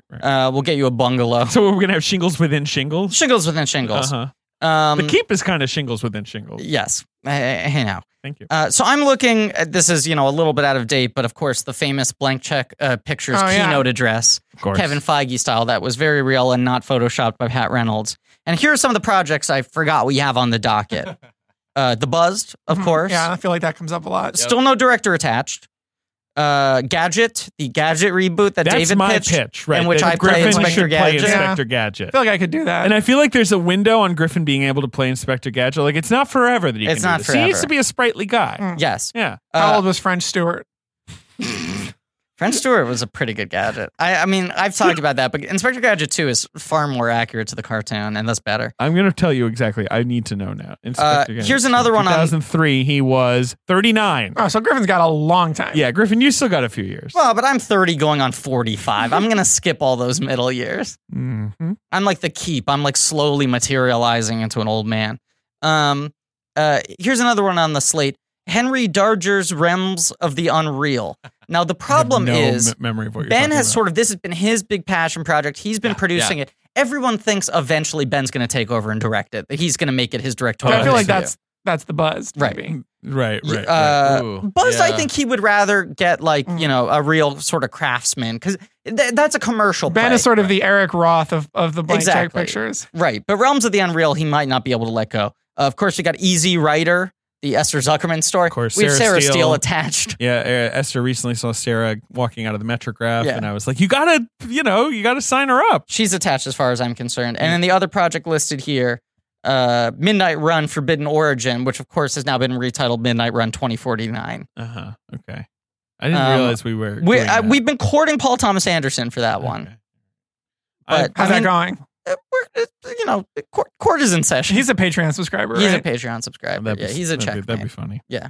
He's a Haas hog. But he's only a Haas. He's only a Haas. He's like, hog. I'm only in it for Haas. I'm in it for Haas. But do any of those jump out to you? Or Yeah, do you have any other projects you want to pitch to us? Gadget. For Gadget? now. Okay. I'll think of something. Yeah. Gadget's in your wheelhouse because I feel like you like that. IP. Yeah, exactly. The sort of distressed IP. Yeah. It's distressed. It's distressed, all right. Yeah. I got a pitch. Great. New one. Because I'm currently working on my screenplay for Night Eggs. Yes, which is very exciting. Which Chris Weitz is attached to direct. No, he's attached to produce. He hasn't confirmed. He's been eyeing the director's chair. He's definitely still listening at hour 3 of the Keep podcast. No question. As far as I know from Weitz, he's all in. He's weirdly all in. Yeah. But I had this new concept. What if you make a podcast movie? No one's done it. Podcast. Well, there's podcasters in the new Halloween. Yes, which is the best thing about it is that the podcasters are savagely murdered very early into Halloween. Do sort of like Pontypool, but with podcasts called like Potty. make it Potty Pool. Potty Pool. What? Make like occupation movie, right? Like those. That's like such a straightforward kind of. Why Like, don't I do like kind of Working thing. Girl at a podcast network? Like the Ben is tilting his head like that's an interesting idea. Wasn't Love the TV show? Didn't that have some podcast content in it? Never She's watched definitely like a radio show. One of my favorite ways that you guys describe movies when they come up in Box Office Game is like it's a movie where this guy has this job, right? So that's the pitch. So this would just be like you know that like which is a real pizza movie sort of overlaps. Oh, totally. Right. But it would just be what like if Michael Keaton was a house painter? Yeah, like what if this guy just worked in like what if he's just the podcaster? Podcaster. We should put that on the slate. You mean like an Airheads of podcasting, where like a studio gets taken hostage, but it's not live, so no one can really get the word out. Or what if it's like it's the like it's a mad world of podcasting, where instead of it being like all the great comedy stars of our time, it's like a mad dash Sarah movie. Koenig. Yeah, you guys, us. That's it. Rogan. Rogan. Fucking who's on the charts right now? Marin, obviously. Yeah, He has to lock the gates. We're all at some trying point. to find Richard Simmons. Right, We're not trying to find money buried under the tree. Adnan, he's there.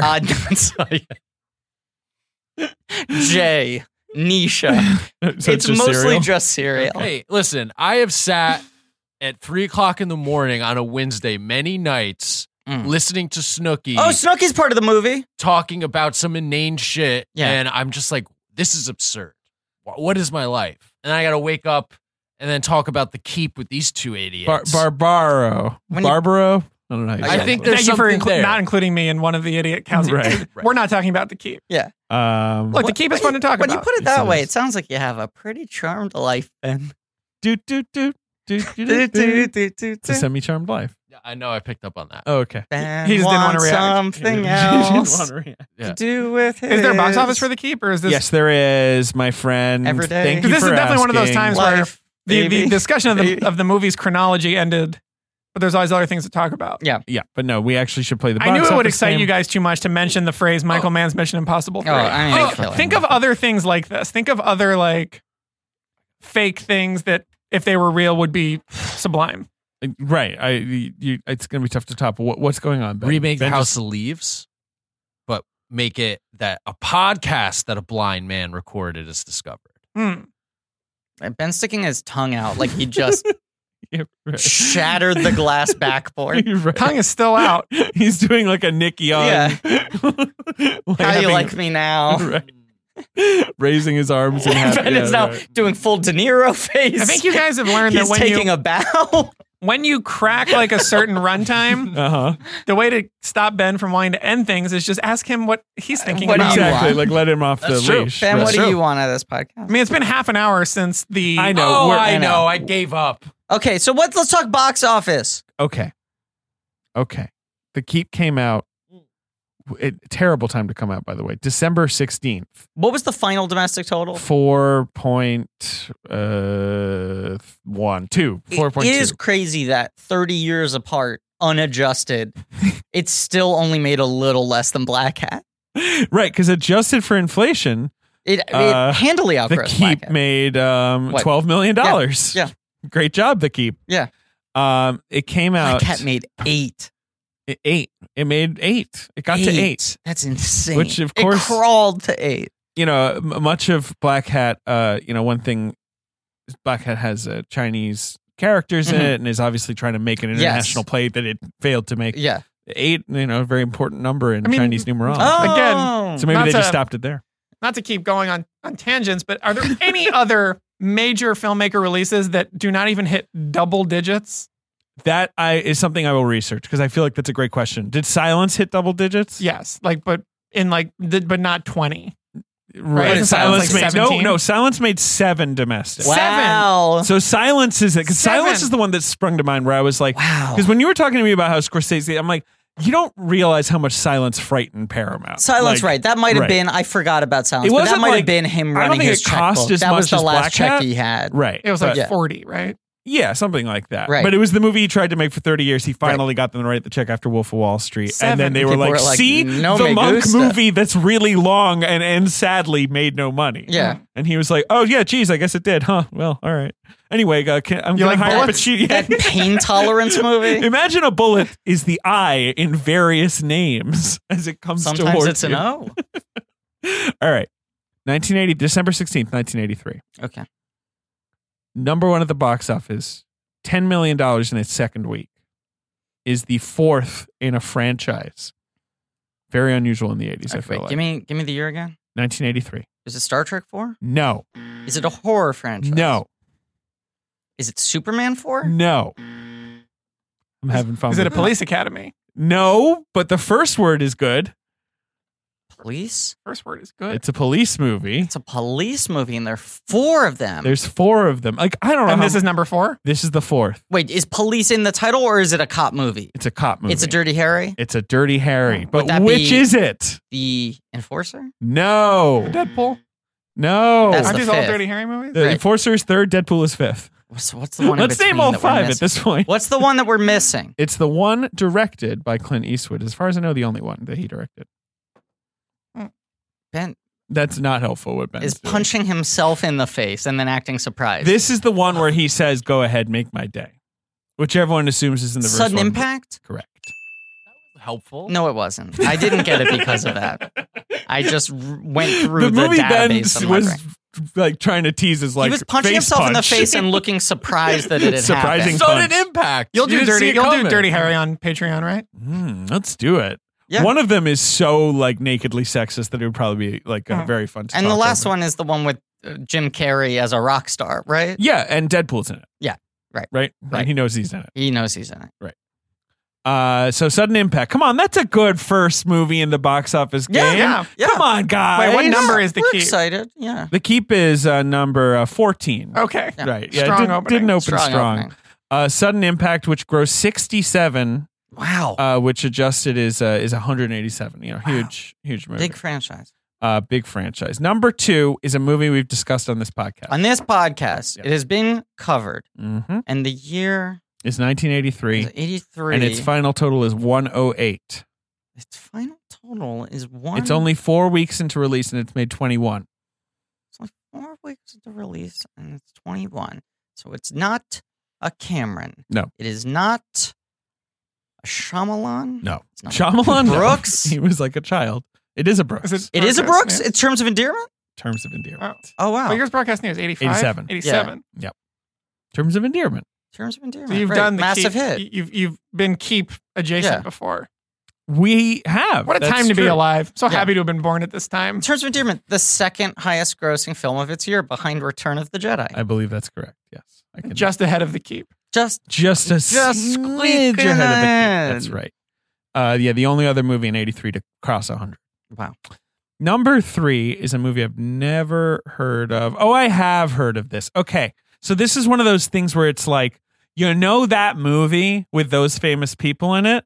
They're in another movie together that doesn't have anything to do with the first movie, but they're in a movie together. Interesting. It's they're together again. It's one of it's those. kind of a runaway bride situation, but less famous. Is it Chevy Chase and Goldie Hawn? No.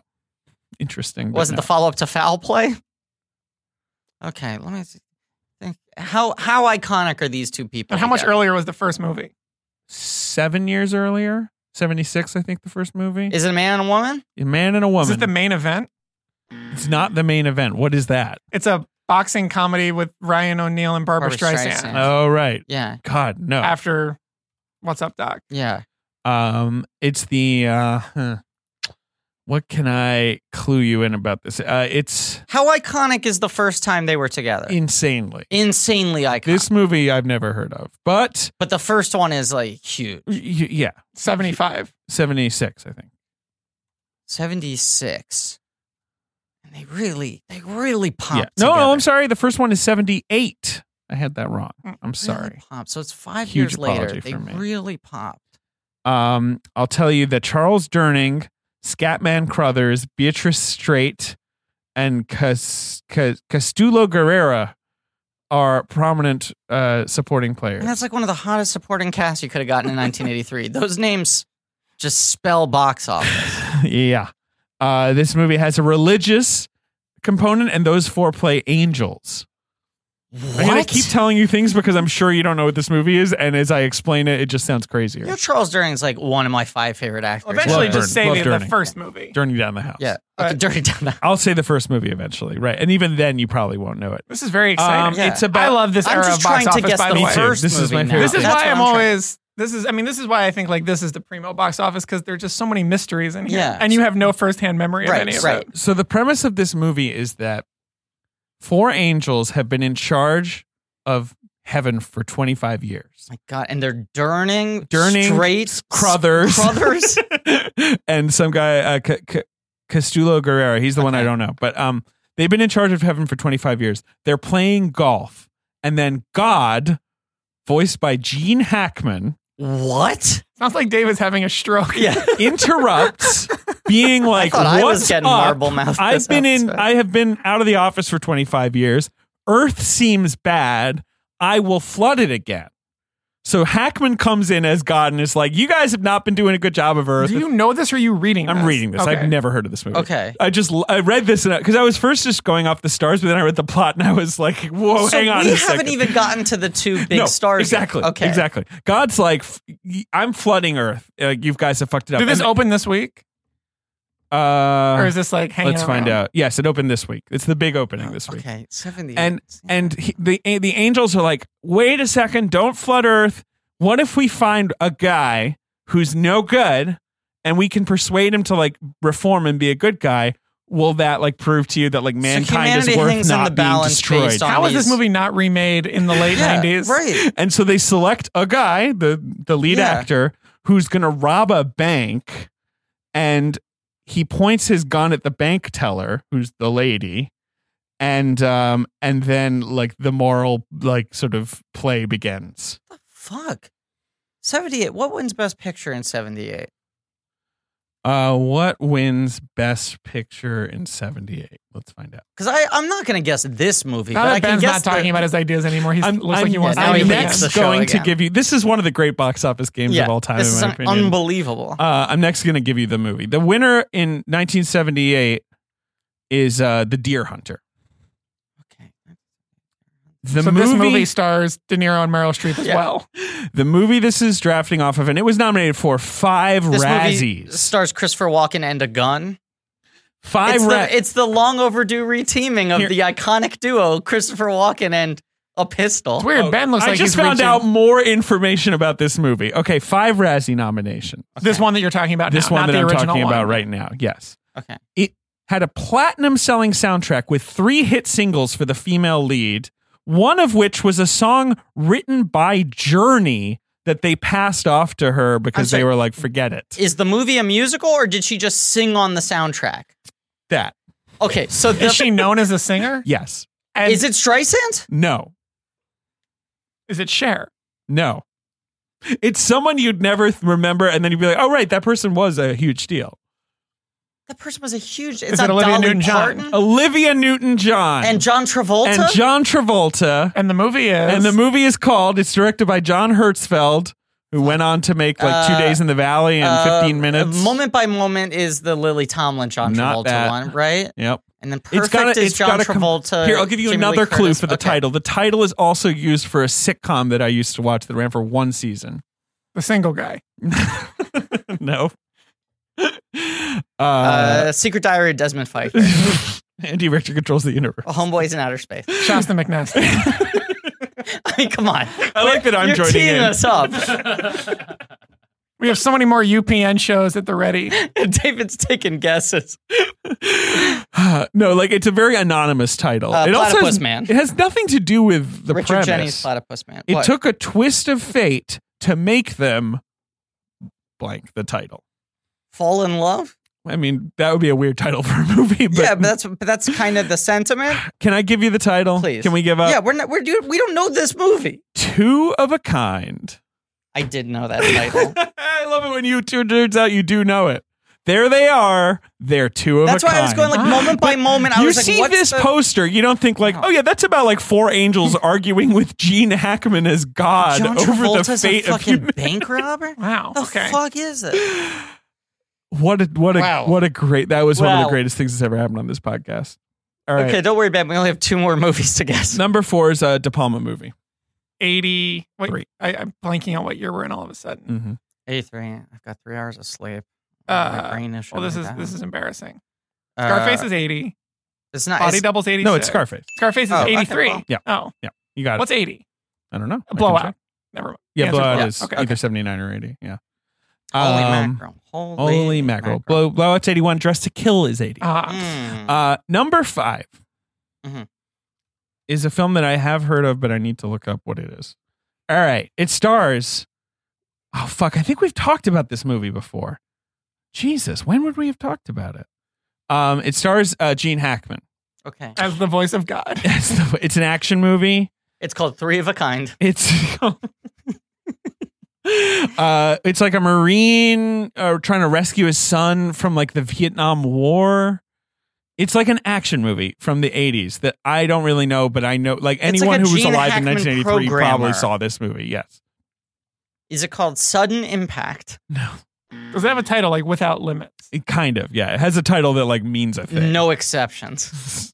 No reservations. Extreme Measures. Diplomatic Immunity. What else can I tell you about this movie? It was Patrick Swayze's in it. Swayze? Tex Cobb is in it. Tex Cobb? Fred Ward. Ward? God, I'm sweating. Yeah. Oh my God. Jane Kaczmarek, however you say her name. Yeah. Hackman. I don't know. It's got like a real like military term or word in the title. Dishonorably discharged? You're not that far away. I'm close. Yeah. With honors? Again. What's another word for honor? Right. On the battlefield. Or bravery. What's another word for bravery? Courage? Keep going. It's a little more ornate than that. Valor? Valor. Is it just called Valor? Second word of the title. Stolen Valor? No. You don't know.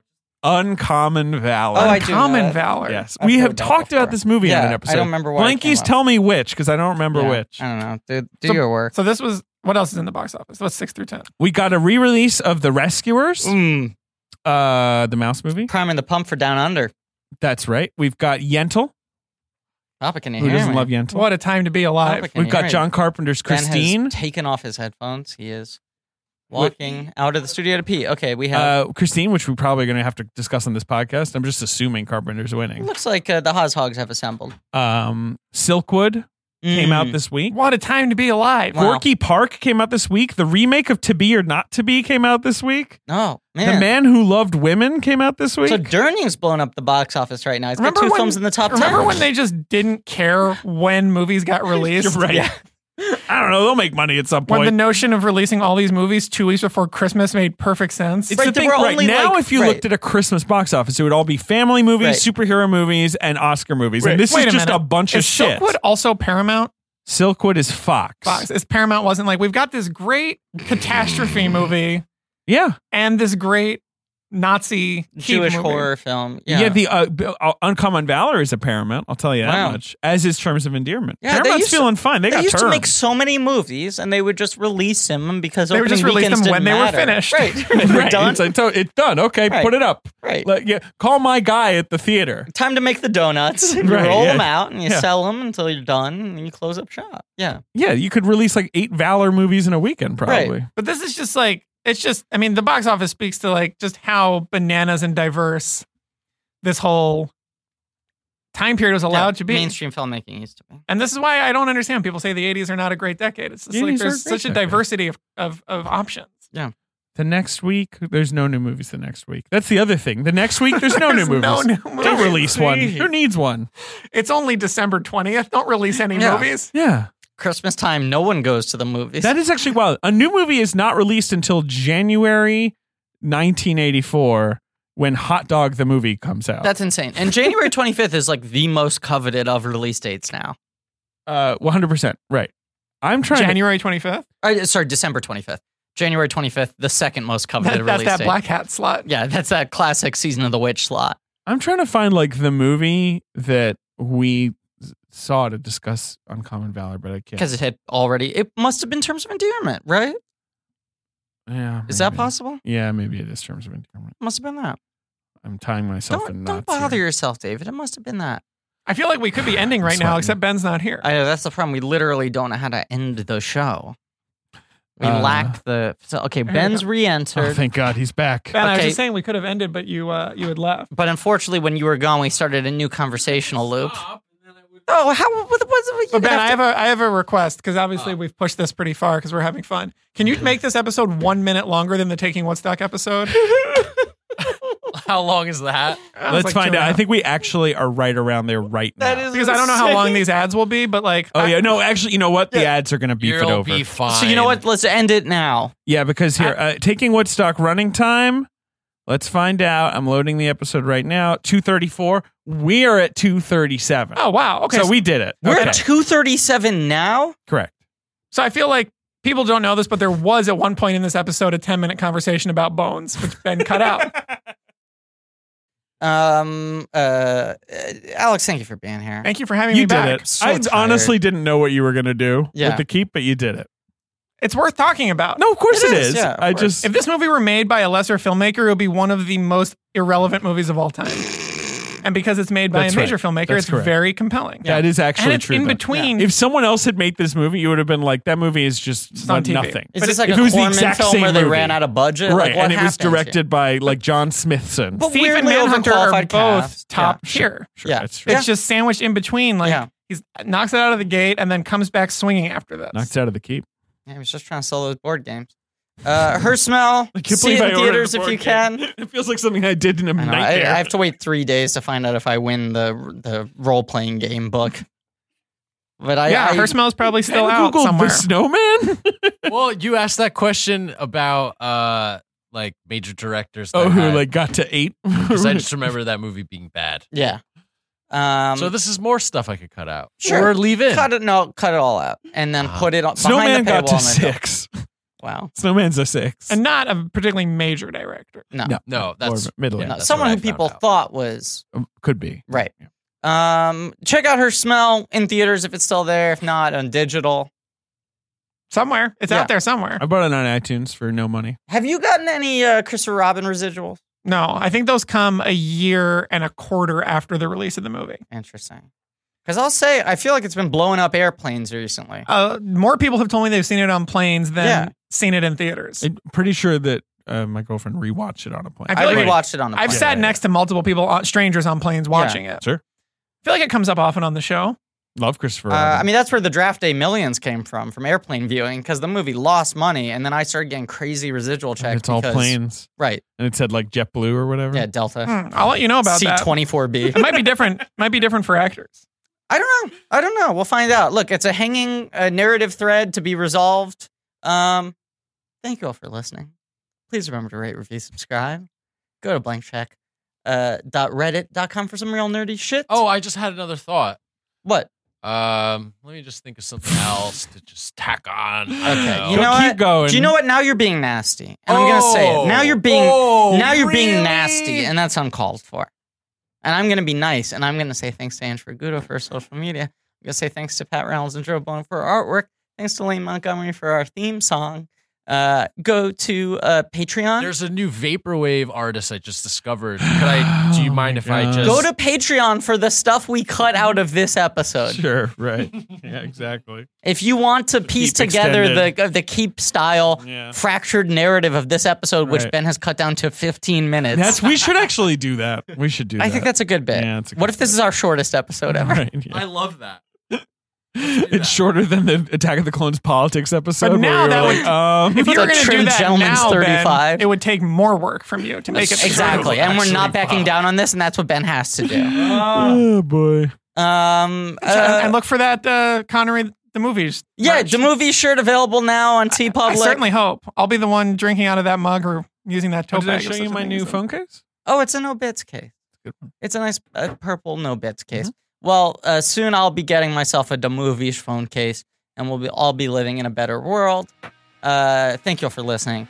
And as always, Ben, please edit this down to be our shortest episode ever.